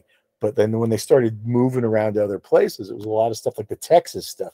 I knew some of the bands, like, you know, I mean, New Orleans is like, I know Master P and that stuff, but like, I didn't know the whole story of the whole thing. So it was like kind of like that Hardworn Highway show, but for hip hop. You didn't really know much about the Fifth Ward Rap-A-Lot Records I Texas didn't know that thing. stuff. I mean, I knew some of the music here and there, like a song here and there, but I didn't know the story. And like Atlanta, I knew a bit more about it. See, because ghetto boys were a big deal. Like I knew that there were a couple songs by them that I remember they were big. Mine's Playing Tricks on Me and stuff. Yeah. But there was a deep history of what we now know as horrorcore. Yeah. That really found impetus in Houston, in the Fifth Ward of Houston, Texas. That, you know, kind of bridged the gap between what a lot of people would consider, you know, death metal lyrics embedded in hip hop beats and shot through the lens of what people would consider gangster rap. And I don't. To me, it's more like, you know, like a horror film set to beats. Right. And I don't, a lot of times people got really down on the stuff, these lyrics that were violent and stuff, but it's like people like writing stuff about what they saw and what they experienced, like outside their fucking window. I mean, if that offends you, then go fuck yourself, as far as I'm concerned. And it's the same thing. Like they're offended by it, but they're not offended by it if it's Johnny Cash, and they're not offended by it if it's other people like that. And I'm not, and so wonder what the reason is. I know people think like they hear that. I mean, I like, you know, hip hop music. They're probably like, what the hell, you know? And it's just like when people would meet me after they heard the first two records and thought I was going to be sensitive. The only thing I thought was this guy likes Peter Murphy and probably you know, David Bowie and T-Rex. You know, that was what I thought. I'm a huge David Bowie fan. By the way, I went to see that movie today, and I hate it. It was terrible. It sucked a lot of absolute. It made me want to light myself on fire. I wanted to get up and leave, but I'm like, I'm sticking it out, and it's just why. I don't know. Well, first of all, it's not a documentary. It's like, it's structural, just a mess. It's like they show songs, partial songs, and sometimes almost a whole song, and then they overlace them with bits and pieces of interviews, and then they show pieces from movies he was in, and sometimes pieces from movies that he had nothing to do with, and then they do this psychedelic light show thing every once in a while over the talking and the music, and there's never any context for anything. They don't really focus on the songs. It's kind of chronological, but it keeps backsliding, but it's not really. It's not chronological. It's uninformative. There was maybe one selection of live stuff that I hadn't seen before. And there was all the other stuff. I'm like, that's from an album. Yeah. That's from, and it's just like, it was not interesting at all. It was fun. It was absolutely boring. And if you can make David Bowie boring, man, you suck. That's a talent. I told my wife it was fruitless exposition. Those were my exact words. Did you ever see Marlena, which was the documentary that Maximilian Schell did? And he did it about Marlena. He was going to do a documentary about Marlena Dietrich, right? Yep. And so at the last minute, Marlena Dietrich tells him, "Fuck you, I'm not appearing on camera." And he's got all his funding, everything's done. So how do you make a movie about Marlena Dietrich where she's not on camera, and he does it, and it comes off reasonably well. So all I can think of, because the director is, I didn't realize a friend of mine sent me a thing when I was ranting about it on Facebook that some of the other movies he did, and they're quite good. So I'm wondering if like the archival material he was given maybe wasn't quite as good as he'd hoped. Yeah. And maybe that's it. But I just, and it's also like David Bowie interviews are often not very. He was on coke. Well, the coked up parts of it, that's fine, because I think that's, I don't mind.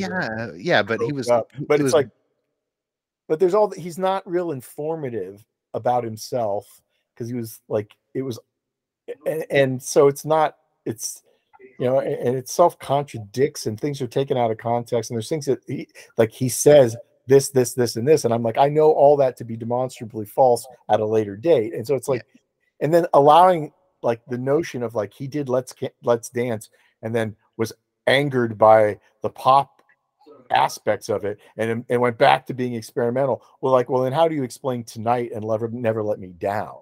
Yeah. And it just if you want to discuss the album Let's Dance, at least get into the fact that he involved Stevie Ray Vaughan, and then Stevie Ray Vaughan was pissed because in the video for Let's Dance, Stevie Ray Vaughan wasn't even playing guitar in it, and there was a big fallout, and there was like that turned into a whole fucking thing. Well, I always wonder, they said that on when Bowie did that tour, and I don't know if this is true, but he offered Stevie Ray Vaughan union wages to go on the tour. Yeah, and he was insulted, and I'm like going, my guess is that's offering somebody something they won't take, so they'll go away. Yeah, that's how it felt, and that's why I don't respect that album, just because I like Stevie Ray Vaughan and respect him. I don't give a shit about Stevie Ray Vaughan, but I think that record has some very good songwriting on it, and it's very well produced. I think there's like songs like Ricochet, and Let's Dance are really good songs, and then there's that song that's there was the cover of the song that had just right before that record came out, the Criminal World. I forget what is their name? Metro. I can't remember the name of the band, but it was banned. It was banned by the BBC. Mm-hmm. And I always admired the fact that David Bowie right afterwards was like, "Okay, I'm going to do it. Let's see if the BBC bans my fucking song." And of course they did it. And so it's like, I always thought that was cool too. That's also a very cool song. I forget the name of that band. I can't remember the name of the band. If there's a Stevie Ray Vaughan album, or I'm sorry, a Bowie album I could throw away, that's the one. Never Let Me Down to me is the only David Bowie record that I don't like. Really? And there's a couple songs on it that are okay, but I think it's a production mess, which is shocking for him because his records are usually so incredibly well produced. I mean, Tonight has like the feel of like the fact that half of it is Iggy Pop covers. Maybe it's, nothing wrong with Iggy Pop, but it's just like, it just seemed kind of like, like he had a big contract with RCA or BMG or whatever the hell it was. Yeah, and that his version, that China Girl thing was that was all there, but well, I mean, you look at those records, the next 3 records he did all have Iggy songs on them. Sure, of course. Tonight is an Iggy song, and then he did Neighborhood Threats on that same record, and then the next record is Bang Bangs on it, and none of them are particularly great versions of the songs. Maybe Iggy needed some money, and David was trying to get him some publishing money. I don't know. That sounds about right. I mean, that's bullshit. I don't know what I'm talking about. But anyway, that sounds right for Iggy, because we were talking about like influence. Like, can you say what your influences are, Tara? I can't say. No, not really, because like Mike talks about this a lot. How when you're a young musician, you like want to sound like the bands that you like, but then once you're really in it, you almost start mimicking yourself. Like you're no longer influenced by anybody but your own self and like what you do. Like there's people who are huge influences on me on a personal level, but as far as what I do, no. Like, I have no desire to want to sound like somebody else. That's why, like, it never makes sense to me why there's 18,000 goth bands that sound like Sisters of Mercy. Like, what is the... Yeah, I don't get that. I love that. See, like, I was last couple of nights, you know, my friend Sarah, Scary Lady Sarah, does a DJs a lot and plays in with her syndicate, but she does a stream. And I always listen to her stream because she plays the old stuff too, but she also plays a lot of new goth bands. And the ones I really like are ones that they're and there's a lot of them that are adding something to the conversation that's not just what you said. That's not just like Sisters of Mercy. And I don't get it either, and I don't see the point. And I understand. And there's a lot of the Cookie Monster voice stuff, you know, that they do. That's like very take me, very German. Or and it's like, and I can't remember all the bands that sound like that originally, but it's just like, it's kind of like they exist already, so why do that? And it's like Jarbo is a huge inspiration for me on a personal level, but like, why would I even attempt to try to do what she does and like ever even think I could pull that off? Like, what would be the point in that? Well, that's the difference. That's the difference between emulation and influence. Well, I try to rip people off all the time. Shut up. I do. I'll like go like, I'm gonna rip that off. But here's what happens is when I'm in the process of ripping a guitar part off, I can't play it like them. And so I do it. It's totally different. There was a song on one of the first two records that I was totally trying to cop Aha vocals on it. But I can't sing like that guy. So it comes out totally different. And it wasn't like I said, I want to sound like Aha. It was like in this particular song at this particular point, that is what the vocals should sound like. And I try to do it and I get it close. And so like I do that kind of thing occasionally, but I don't like, there's no art. It's not like I sat down and say, I want to sound like Amy. You wouldn't take too long to figure out I wasn't trying to base my musical career on Aha. That would be fairly, but there was really nobody I wanted to sound like. There were people that I like. David Bowie, I love David Bowie. Like I said, the only Never Let Me Down is the only record I kind of always was like about. Everything else, everything I love.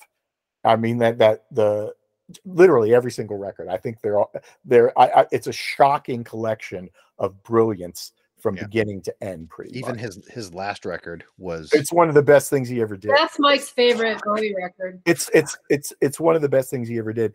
And I'll tell you what, so is Heathen. Everybody always ignores the stuff he did toward the end. And Heathen's incredible. Heathen's incredible. Fucking amazing.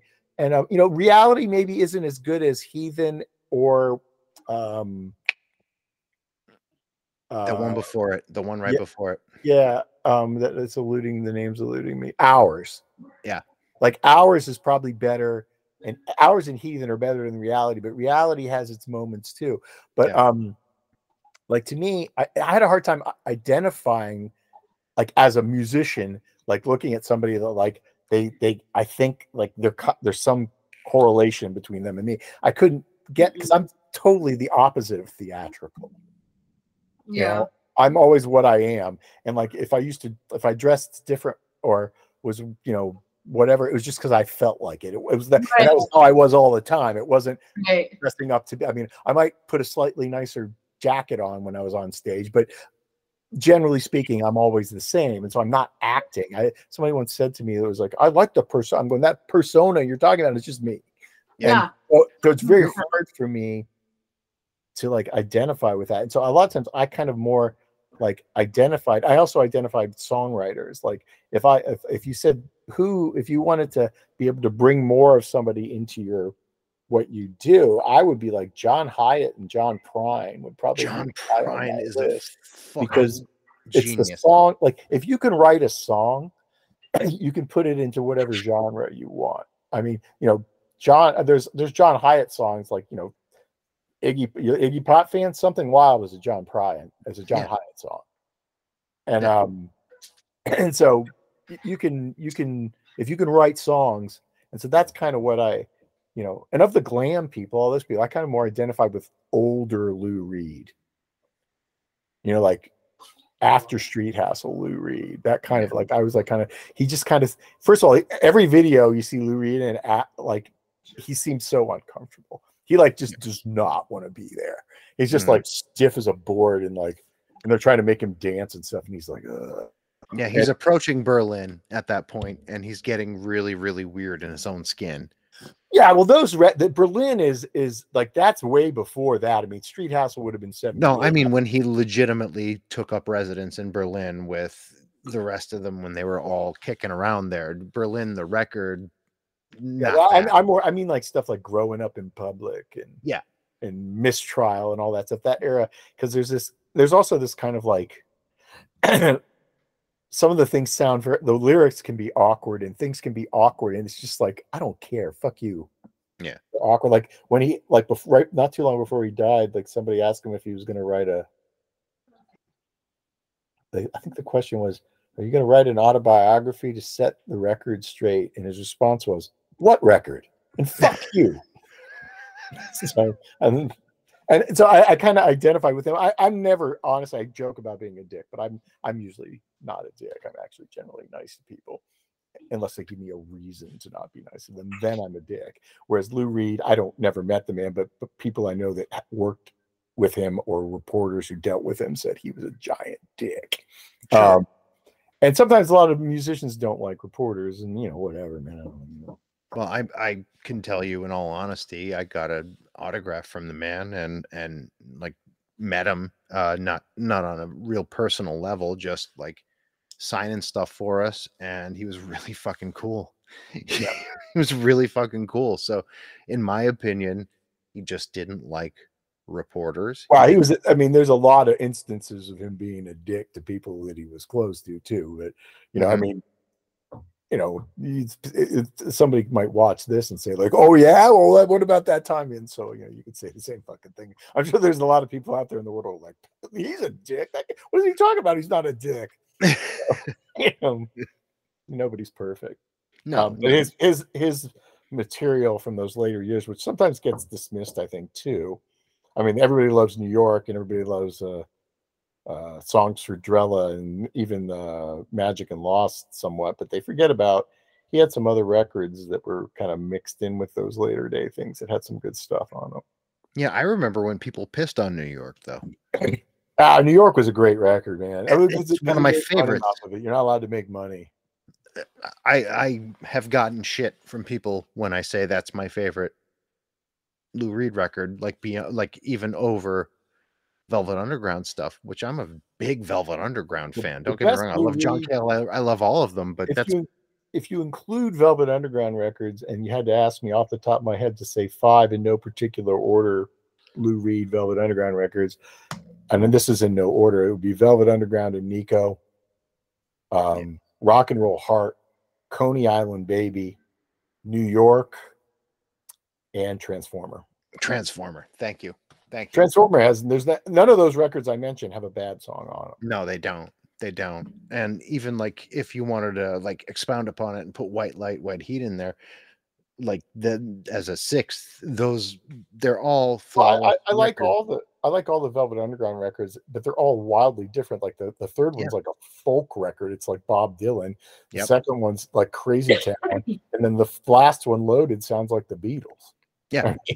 So, I mean, pick a record, it's a different band, and but like the Lou Reed, I love that those two records in the mid 70s that were like kind of lots of saxophones, and I thought those records were amazing because it's this kind of thing and this almost jazzy stuff. And somewhere he had a quote where he said, when you can't play rock and you can't play jazz and you put them together, you really have something. Yeah. And I wish I could find somebody who could play a saxophone. Maybe they could help me out. But they're street records, and I think that's what makes them so special. But I mean, those records are. I mean, one of them was produced by Godfrey Diamond, which was like it was like a disco producer. Mm-hmm.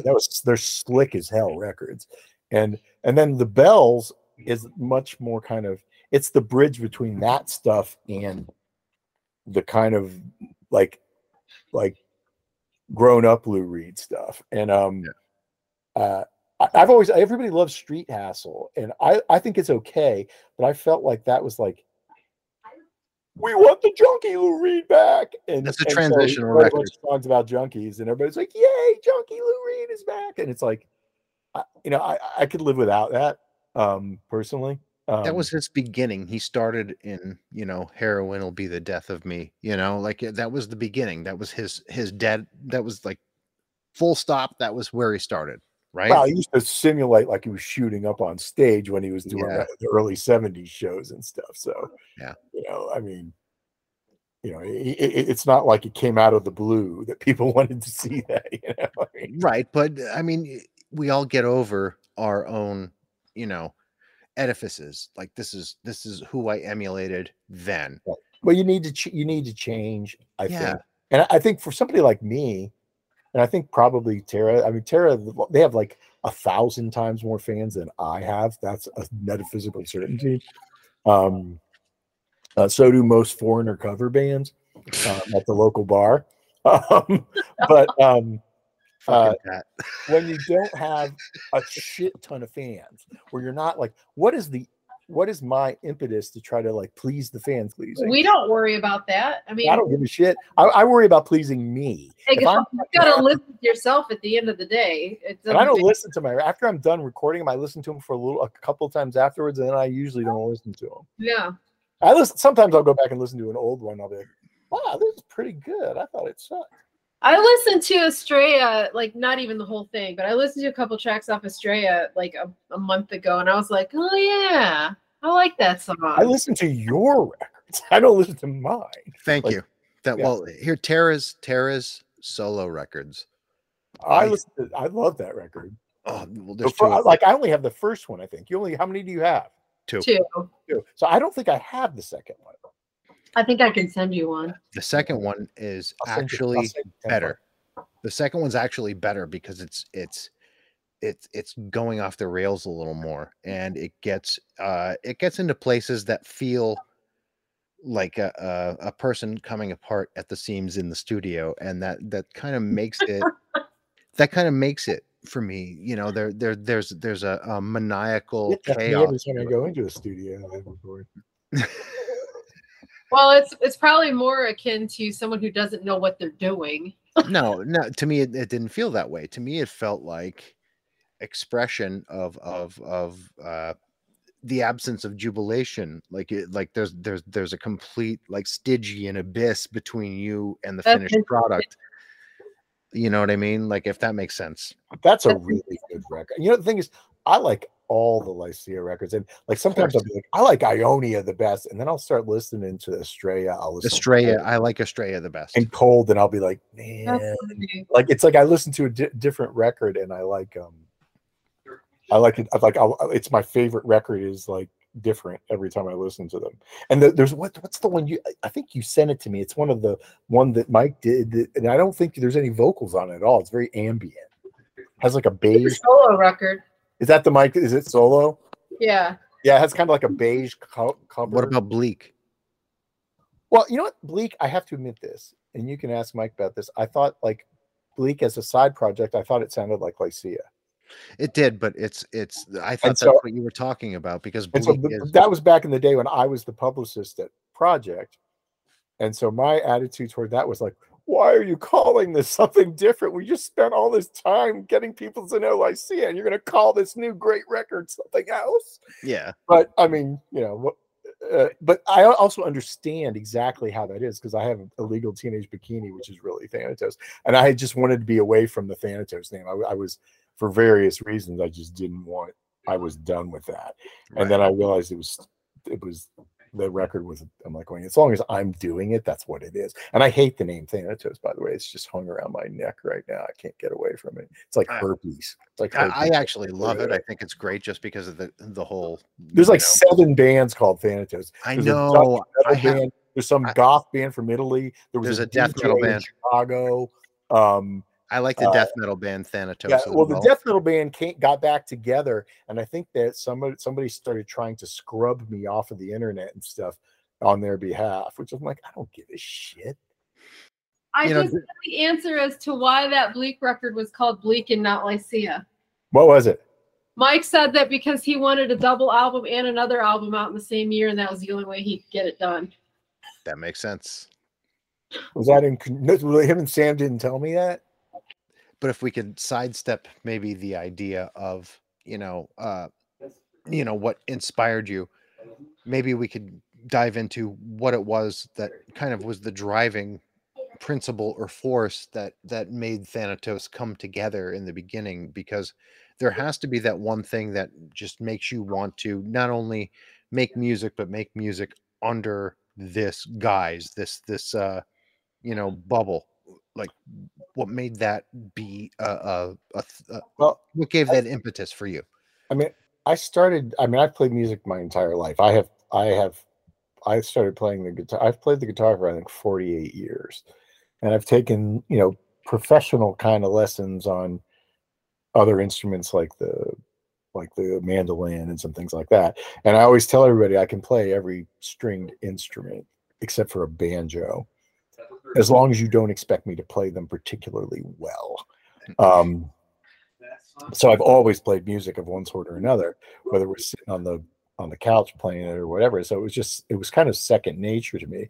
And I wrote for a magazine that Sam ran in South Florida, a music magazine. And so he and I got together, and he started, when he first started doing music, we kicked back stuff back and forth with cassettes. It's actually funny because to let him sound like, hear what my voice sounded like, one of the songs I did was Southern Man by Neil Young, I think. That's pretty awesome, actually. And so we put out a cassette, and that's what we did. And it just kind of, the label was kind of in conjunction a little bit with the magazine. And so it came out, and nobody bought it because nobody really bought any of that stuff. And then he started doing Black Tape for a Blue Girl. I was in college, and I graduated and moved back to South Florida, and I was down here. And then I guess we decided to record. I don't remember exactly. You'd have to ask him where the idea to go back and revisit this and do a record. But when it would have been 2000, like 1992, 91 or 92. And I went out to LA and recorded the first half of the first record. I don't know. There was no thought process that I recall being involved in. It was just kind of like it just seemed like a natural thing to do, because I always did music, and I'd always been interested in music, and I always wrote songs. I just didn't do anything with them. I was always in bands that never played anywhere. When I was in college, we played, but some of those songs actually got recycled onto Thanatos too. Actually, at least one, the song "Tell Megiddo." But the original song "Tell Megiddo" started out slow, and then it was like, and I played bass in that band. And then it was like, and I feel like it's over sometime. And it was like a punk rock song. Yeah. But when we got out there to play, it was like there was no bass guitar around. There was no nothing. So we just did it like an ambient kind of thing.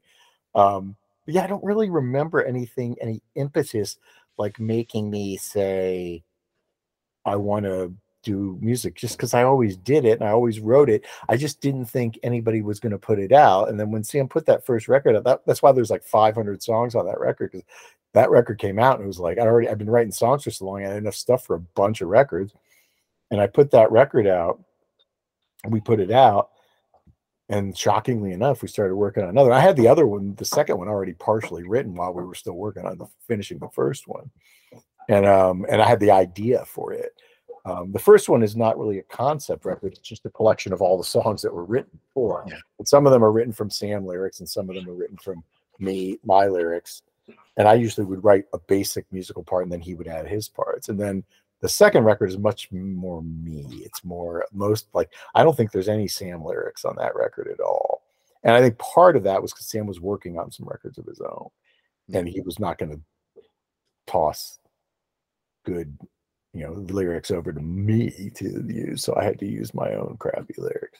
I'm kidding. I shouldn't say stuff like that, because I tend to be self-deprecating, and sometimes people are like, "Oh, but you're a nice boy." I'm like, the truth is, I have an irrationally high opinion of myself, and the reason I'm self-deprecating is because I realize that my opinion of myself, with regards to these things, is irrationally high. So I'm trying to not be a dick by being self-deprecating. It's my theory on the subject, anyway. But to kind of like add into your maybe irrationally high opinion of yourself, Blisters is, with regard to music, I don't have a rationally high opinion of myself in general, but lyrically speaking, anyway, like that is, it's not a concept record, but it all fits together very Well, seamlessly. it is meant to be very much on a theme. It's very much about getting burned, and it's like some of it's personal, some of it is broader and political, some of it's about science. I mean, Drago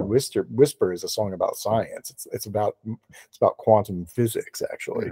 But it's also about the implications of some of the things that were being discovered then about quantum physics, which in some cases now we know really aren't true, but at the time we thought that they were. The second album is very much about pointless charges, like pointless endeavors, and also my belief that so what, is the charge of the Light Brigade, maybe it was stupid, but is it less brave because it was stupid?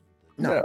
Jose Marti, people like that. And I tried to write songs about some of that stuff, like the Jose Marti and the Charge of the Light Brigade, but I already had the song Janissaries, which is very similar.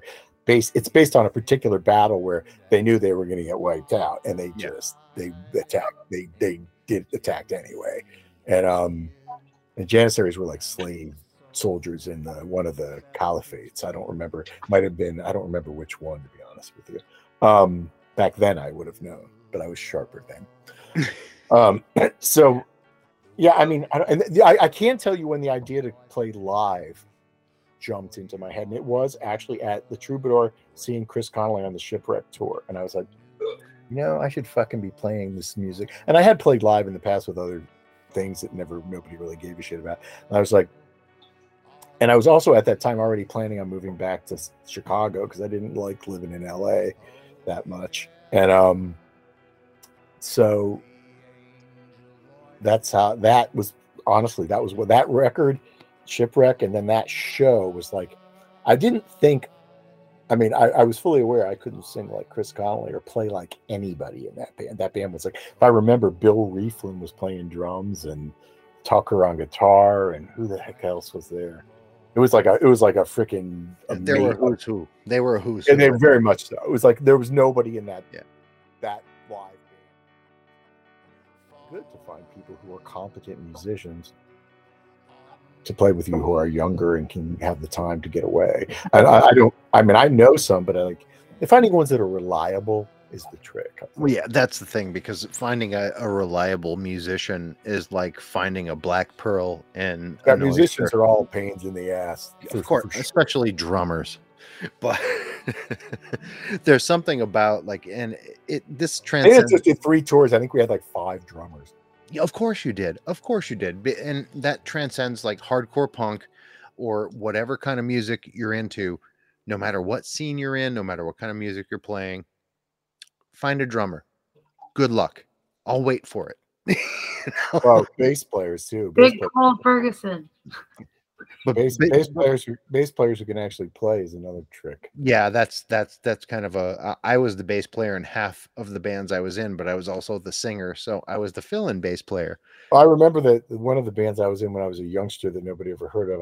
I don't even remember the names of them. When I was in college, it was like I remember when this guy I knew in high school came. He was delivering a bed to one of my roommates, and he was like, "Hey, you play music, right?" I'm like, "Yeah."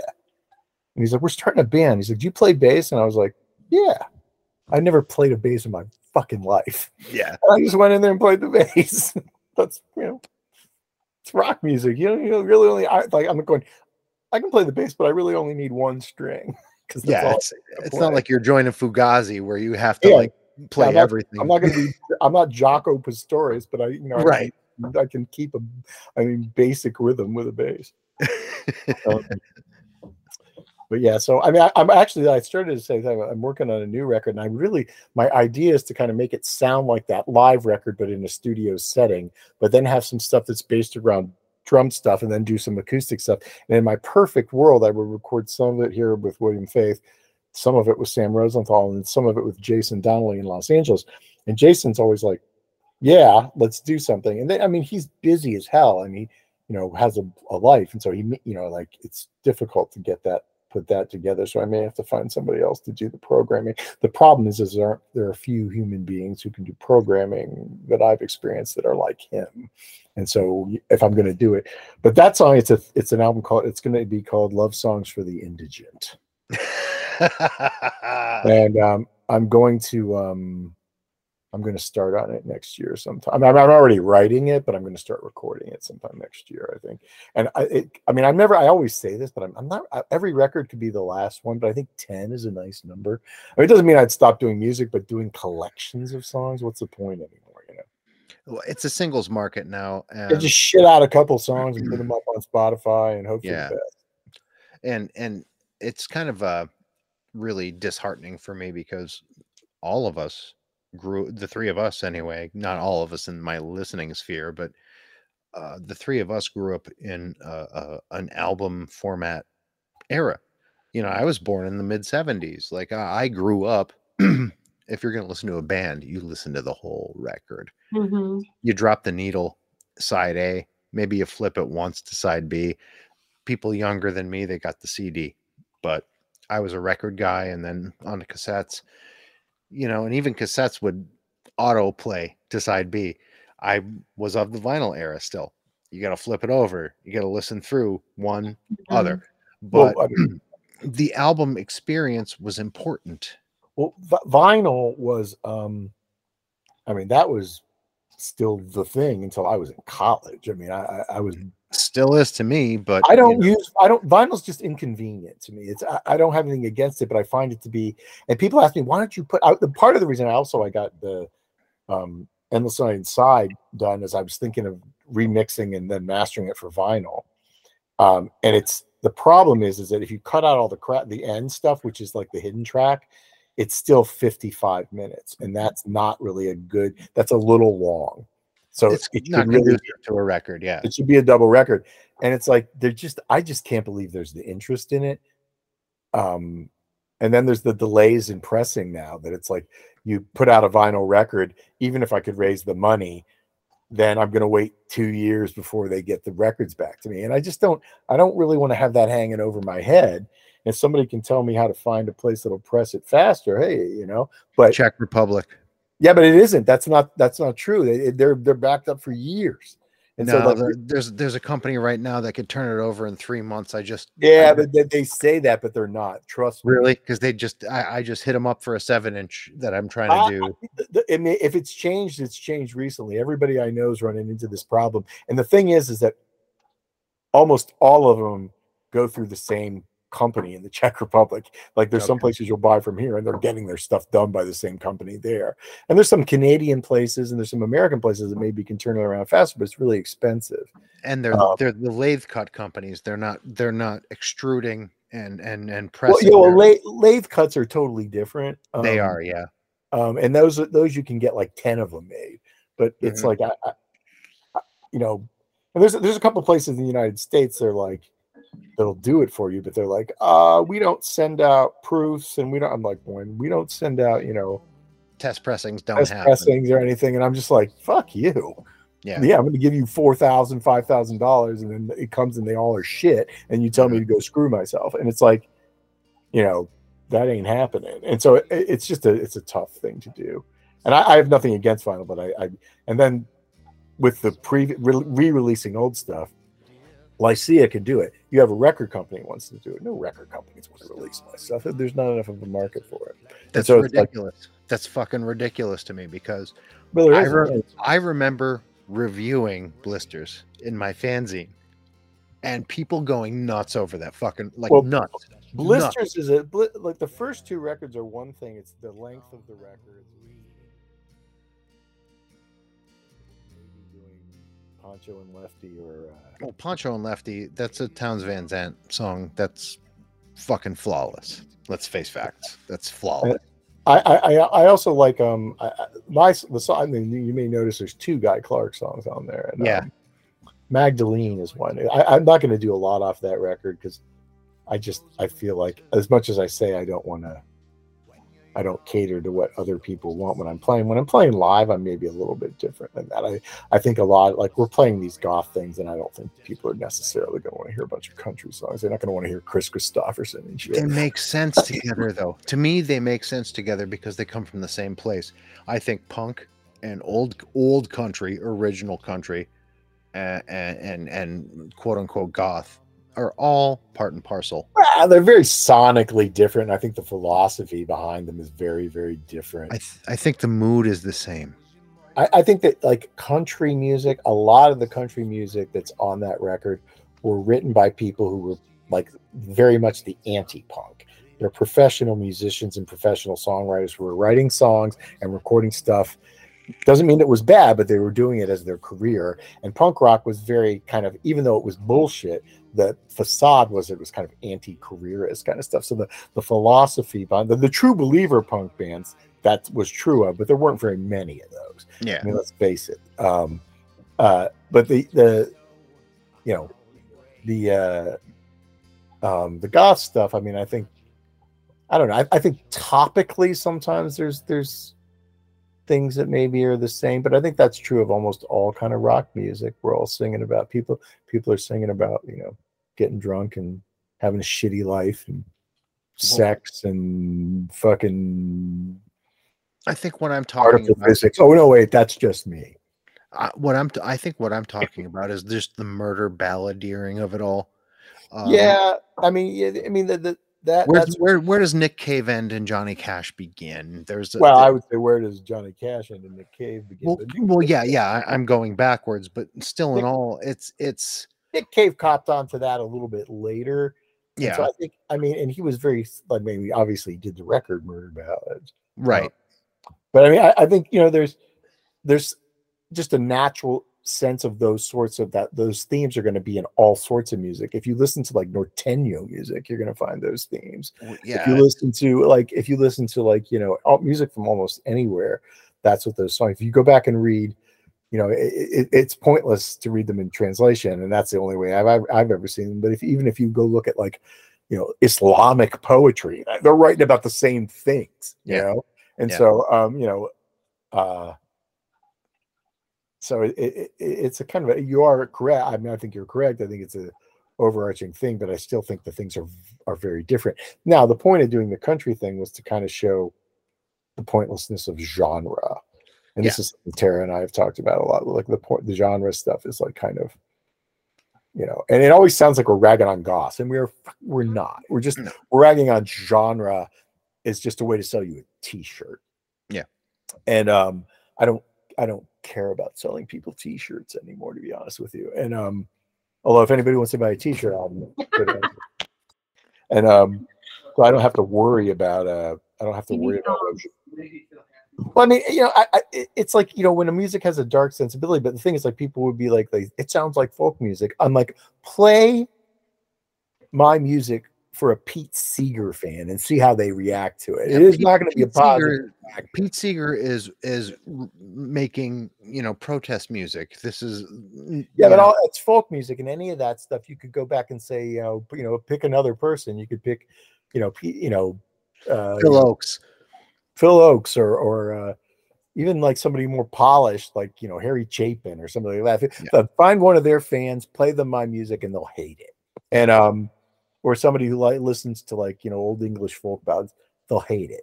And it's because while there are similarities, there's also drastic differences. And the same thing's true of goth. Like, you know, goth. That's why it was disturbing to play at goth clubs sometimes when you like are doing the style of music that I do, because it is very much not. Yeah, Sisters of Mercy. It is. I mean, it's probably closer to Bauhaus because it's a little more. Some of it's a little more experimental, but that's because Bauhaus was aping. And as much as I love Bauhaus, they were aping. They were aping a lot of Iggy, and, you know, that whole thing, like the Spiders from Mars, and like that's what they were into. That was the impetus of the whole. Well, I think there's a lot of punk, and there's a lot of punk in that. There's a lot of all kinds of different things. I mean, it's not an accident that Peter Murphy covered Perubu. Yeah, you know, and that's, I think that kind of stuff.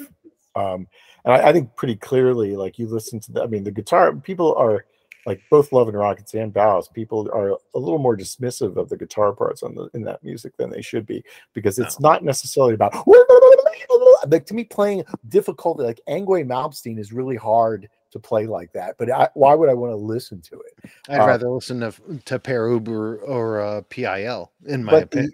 I mean, some of the PIL guitar players are absolutely amazing. Sure, but they weren't like overplaying. Right, but I mean, what I'm getting at with that is that he was dialing in sounds that were appropriate and playing the appropriate parts in those songs, and that's what matters. Is that not trying to play a lot of notes? And that's one of my problems with some of the Frank Zappa stuff, was the virtuosity was like the point. And then, like, yes, I always joke about bands like that where like all their songs are 9 minutes long because everybody has to get a solo. Yeah, and the drum solo, the ukulele solo, the bongo solo, everybody gets a solo, and it's just like not every song needs a solo. And I used to leave breaks in songs for guitar parts and stuff, and because I was like bothered by the fact all my songs were like 2 minutes long. And the Christmas songs, I was like, there's no breaks in them. Yeah, because it's like Christmas songs should be 2 minutes long. Nobody wants to hear a 9 minute long Christmas song, except for that Pogues one that everybody likes. Fairy Tale, yeah. Fairy Tale in New York, yeah. I'm sorry. So yeah, I mean, it's interesting to talk about because like I'm saying, like you're saying, like there's the links between these, and I'm thinking, yeah, but there's differences too, and it's like, but there are definitely. I mean, there's all music is kind of linked together in one way or another, and it's funny as I've gotten older, a lot of young people, and I always find this weird when people are old and they're like, they're angry at some young musician, or like, that's Billie Eilish really makes me angry. I'm like, why do you give a shit? What's wrong with Billie Eilish? It's pop music, and it's absolutely nothing wrong with it. And it's like, in some of these people, like I've heard some of her music and I have nothing against it, but I'm sure if I kept listening, I would find stuff that I really like Lady Gaga. When she first appeared, I thought it was all gimmick. I like her. I do too. I like her a lot, and she's not the only one. And there's a lot of these people that are making popular music, and it's like it makes old people angry because I'm not entirely sure why. Because it's not what we listened to when we were kids. And I'm like, when I was a kid, the music sucked. Yeah, well, Boston and Foreigner, and that's why we all like punk rock, because it didn't suck. Yeah, we got into punk because it was the antithesis of all the garbage. But when I hear Lady Gaga, I hear Jim Steinman style production, which makes me hear Floodland by Sisters of Mercy. That's no mistake, because she fucking loves Sisters of Mercy. Well, that song, that album she did, that's kind of more, it's the more toned down one. I forget the name, but it's the one with like the profile view of hers, is like, it's very much kind of almost like all that.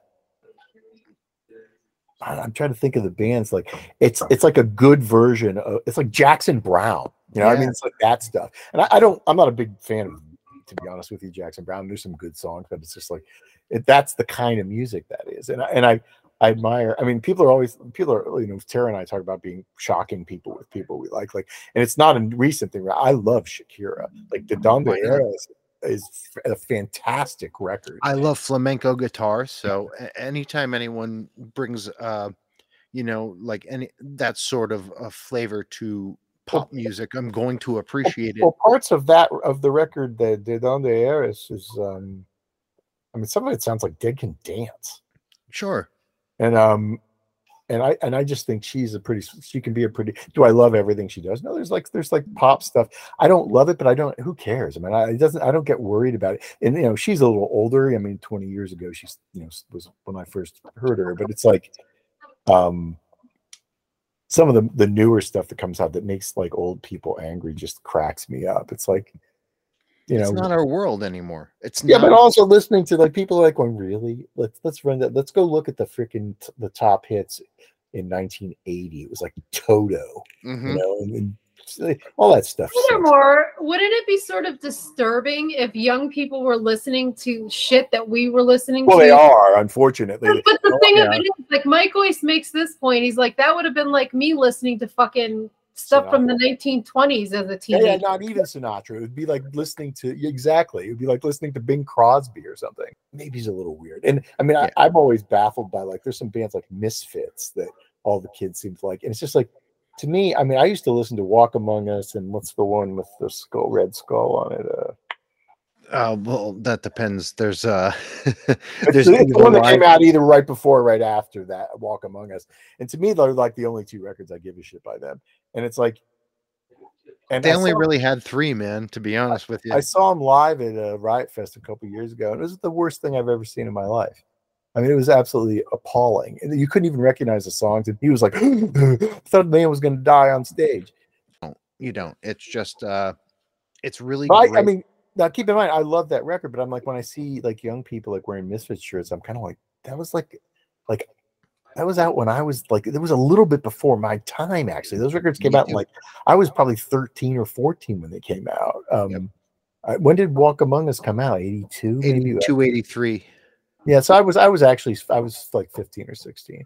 But and let's face the facts is that the people that get butthurt about what kids listen to now don't have good musical taste. They're all into like fucking Journey and like Foreigner, and I mean, no offense to Journey. Journey is what they are. I mean, but Foreigner and all that kind of crap. But like, do you really expect teenagers to be from right now to be listening to that? Like, that should be their choice of music over what Dinosaur rock. They like dinosaur rock. One of my most commonly repeated things when I'm discussing music is right now there is so much great music out there, and I can never articulate who they are because a lot of them are bands I discovered like last week, and it's like, there's stuff that's not necessarily that's been around for like maybe a decade and some change, but people like Zola Jesus. Is there anything out there better than Zola Jesus? Absolutely not. Father John Misty is like the new Elton John, man. He's like 10. He's better than Elton John. That Hollywood Forever Cemetery song is. There isn't a thing I've heard by him I didn't like, and I was kind of off put by like the name Father John Misty, motherfucking stage name. That's the guy from Get out of my yard. And then I saw him, and I was like at like Lollapalooza early in the day one time, and I didn't even see the whole set. And I was like, oh, he's really, really good. And then I started buying the records, and those are the bigger named acts. There's a bunch of like smaller bands that are out there plugging away. That, I mean, there's some stuff here in Chicago. There's a band called Pink Frost is one.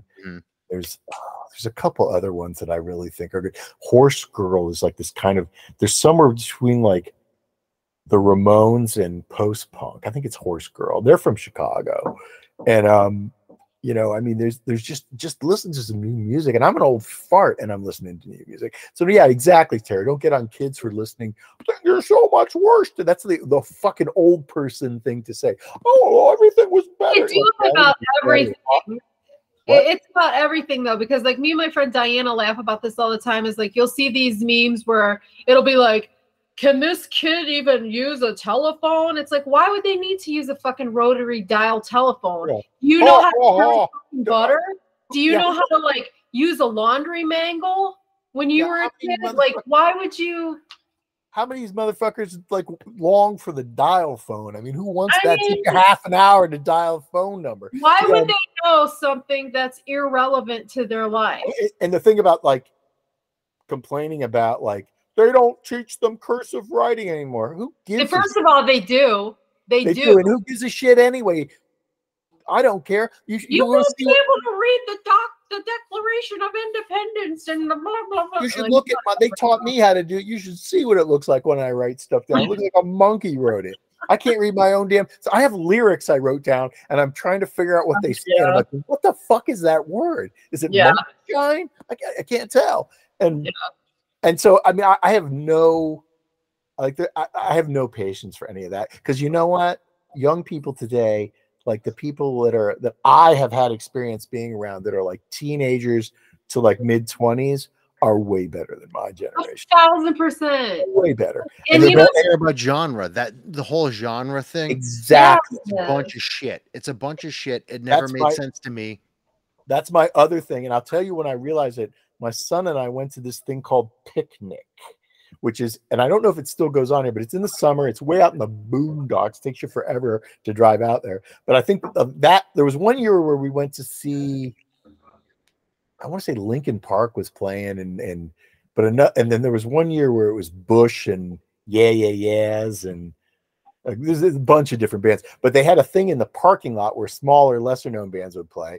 And then they had a big, it's Tinley Park here. And it's a big, like there's seats and then there's a big grass thing behind it. It's a decent place to see a concert. And so we went and there was a band like, what's that band that's, they started out being kind of a little folky and then they started sounding like Led Zeppelin. And the name's eluding me. I can't believe I can't remember them. But they were playing, and there were all these guys with backwards baseball caps. Yeah!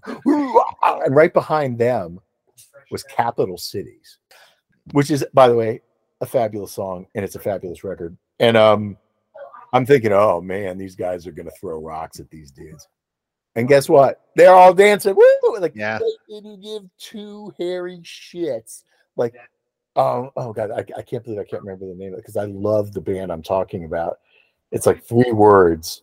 Yeah, and they're a bunch of young guys. And they played this hard rock, and then they play this stuff that's basically disco, and then there's somebody playing like something completely different after that, and then we're all going in to see Bush and the yeah. No, it was it Bush? Who's the one that has Machine Head? Is that Bush? Bush. Yeah, Bush. Bush. And what's funny about Bush is not one but 2 of the members are like old school members of the New York hardcore scene. Yeah, are in Bush right now. And I was, it's one of those bands I don't know that much about, but when I saw them, I realized I knew a bunch of their songs and stuff. But it's just like that kind of mixing pot of music and being there with all these young people who were like, they didn't give a shit what genre you put any of these bands in. I think I want to say, what's that band that's really loud? Oh my God.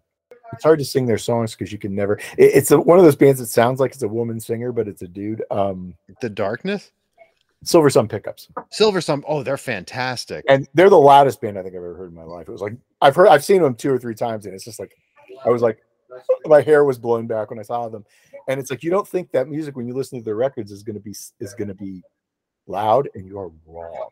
It's like it's like a jet taking off. Their second album is fucking brilliant.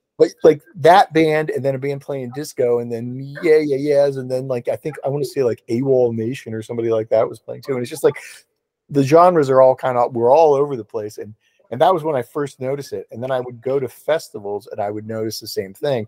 And I also noticed that a lot of the festivals, whether it was, I used to go to all the festivals in Chicago. I haven't gone for a few years, partially because they keep having the same fucking bands play, and also because like Lollapalooza is now like. I don't want to see any more ODing 14-year-olds anymore. The music isn't the problem. It's the fact that it's just like it's suburban teenagers coming into the city to get wasted. And you know what? When I was 14, I would have done the same thing. Me but too. I don't need to see it now. Yeah. And especially dads. It's the same bands over and over and over and over again. And so I get kind of tired of it. But like Pitchfork used to have a day that was a lot of hip hop, and then they would mix in hip hop on at Riot Fest. That's where I saw Joey Badass for the first time. And then Lollapalooza would have a lot of hip hops. The second time I saw Joey Badass was actually at Lollapalooza. And I noticed the kids I was watching, they're like looking at kids, they're listening to like stuff that's basically folk music, and then they're walking over to listen to Joey Badass, or they're listening to St. John or somebody like that that were early in the day. And like you said, it doesn't. The genre crap doesn't matter to them. It does matter to some subgenre people who really attach their identity. There's some people who are like punk is all that matters, or goth is all that matters. And those people are usually difficult. They're like people that have something that's a problem. Even hardcore right now, though. There's a band in hardcore that is called Turnstile that are blowing up in such a major way. They're on Conan O'Brien. Because they're involving trip hop, they're involving pop music, they're involving like rap, and they're so good at it, and it's so well wrought and so well thought out. But it's still a hardcore band because the breakdowns are still there. It's still fast. It's still like gnarly and thrashy, but they really craft it and put love into it. And these young guys, you look at them, and a lot of people my age bemoan them. But I think on a really macro level, everyone else who's seeing this, including my brother, who I kind of like cut his teeth on hardcore and he got away from it, even though it's a part of him. he called me up one night and was like, dude, did you see this new band Turnstile? And he's like into pop music. That's what his deal is. He's like, this band Turnstile is like everything right now. I'm like, yeah, dude, I know. I've been listening to him for like 8 years. I've heard the name, but it's like hardcore and punk rock. I've kind of felt like that sort of genre has kind of left me cold in recent years. I think it's kind of they'll change your mind. I mean, there's a lot of hard rock bands in recent years that I've actually kind of liked. And there's stuff that kind of like Woven Hand and stuff like that. I think. Woven Hand are phenomenal. Rock bands, but it's not really punk rock, like that kind of punk rock thing. Kind of, it seems kind of played to me. Now, if you're adding kind of influence of like, I'm saying that, and then I'm saying I like Horse Girl, and they definitely have that sort of vibe for them too. But it's a genre maybe I should go back and revisit and listen to some of the newer stuff, just because I got sick of it. There's so much of it that was just the same shit over. I remember hearing some of the Orange County bands back 100 years ago. I'm thinking, is this some unreleased Clash song? And it's like, oh, it sounds exactly like the fucking Clash. And it was some Op Ivy sounded like the Clash. Even though I love Op Ivy, they were like the Clash. But usually I like songs that tell stories, and that's why some of the punk rock bands that I really like, they were telling me a story. Sometimes it was the context of like that's where the protest songs. There's a lot of protest songs in that. The Clash.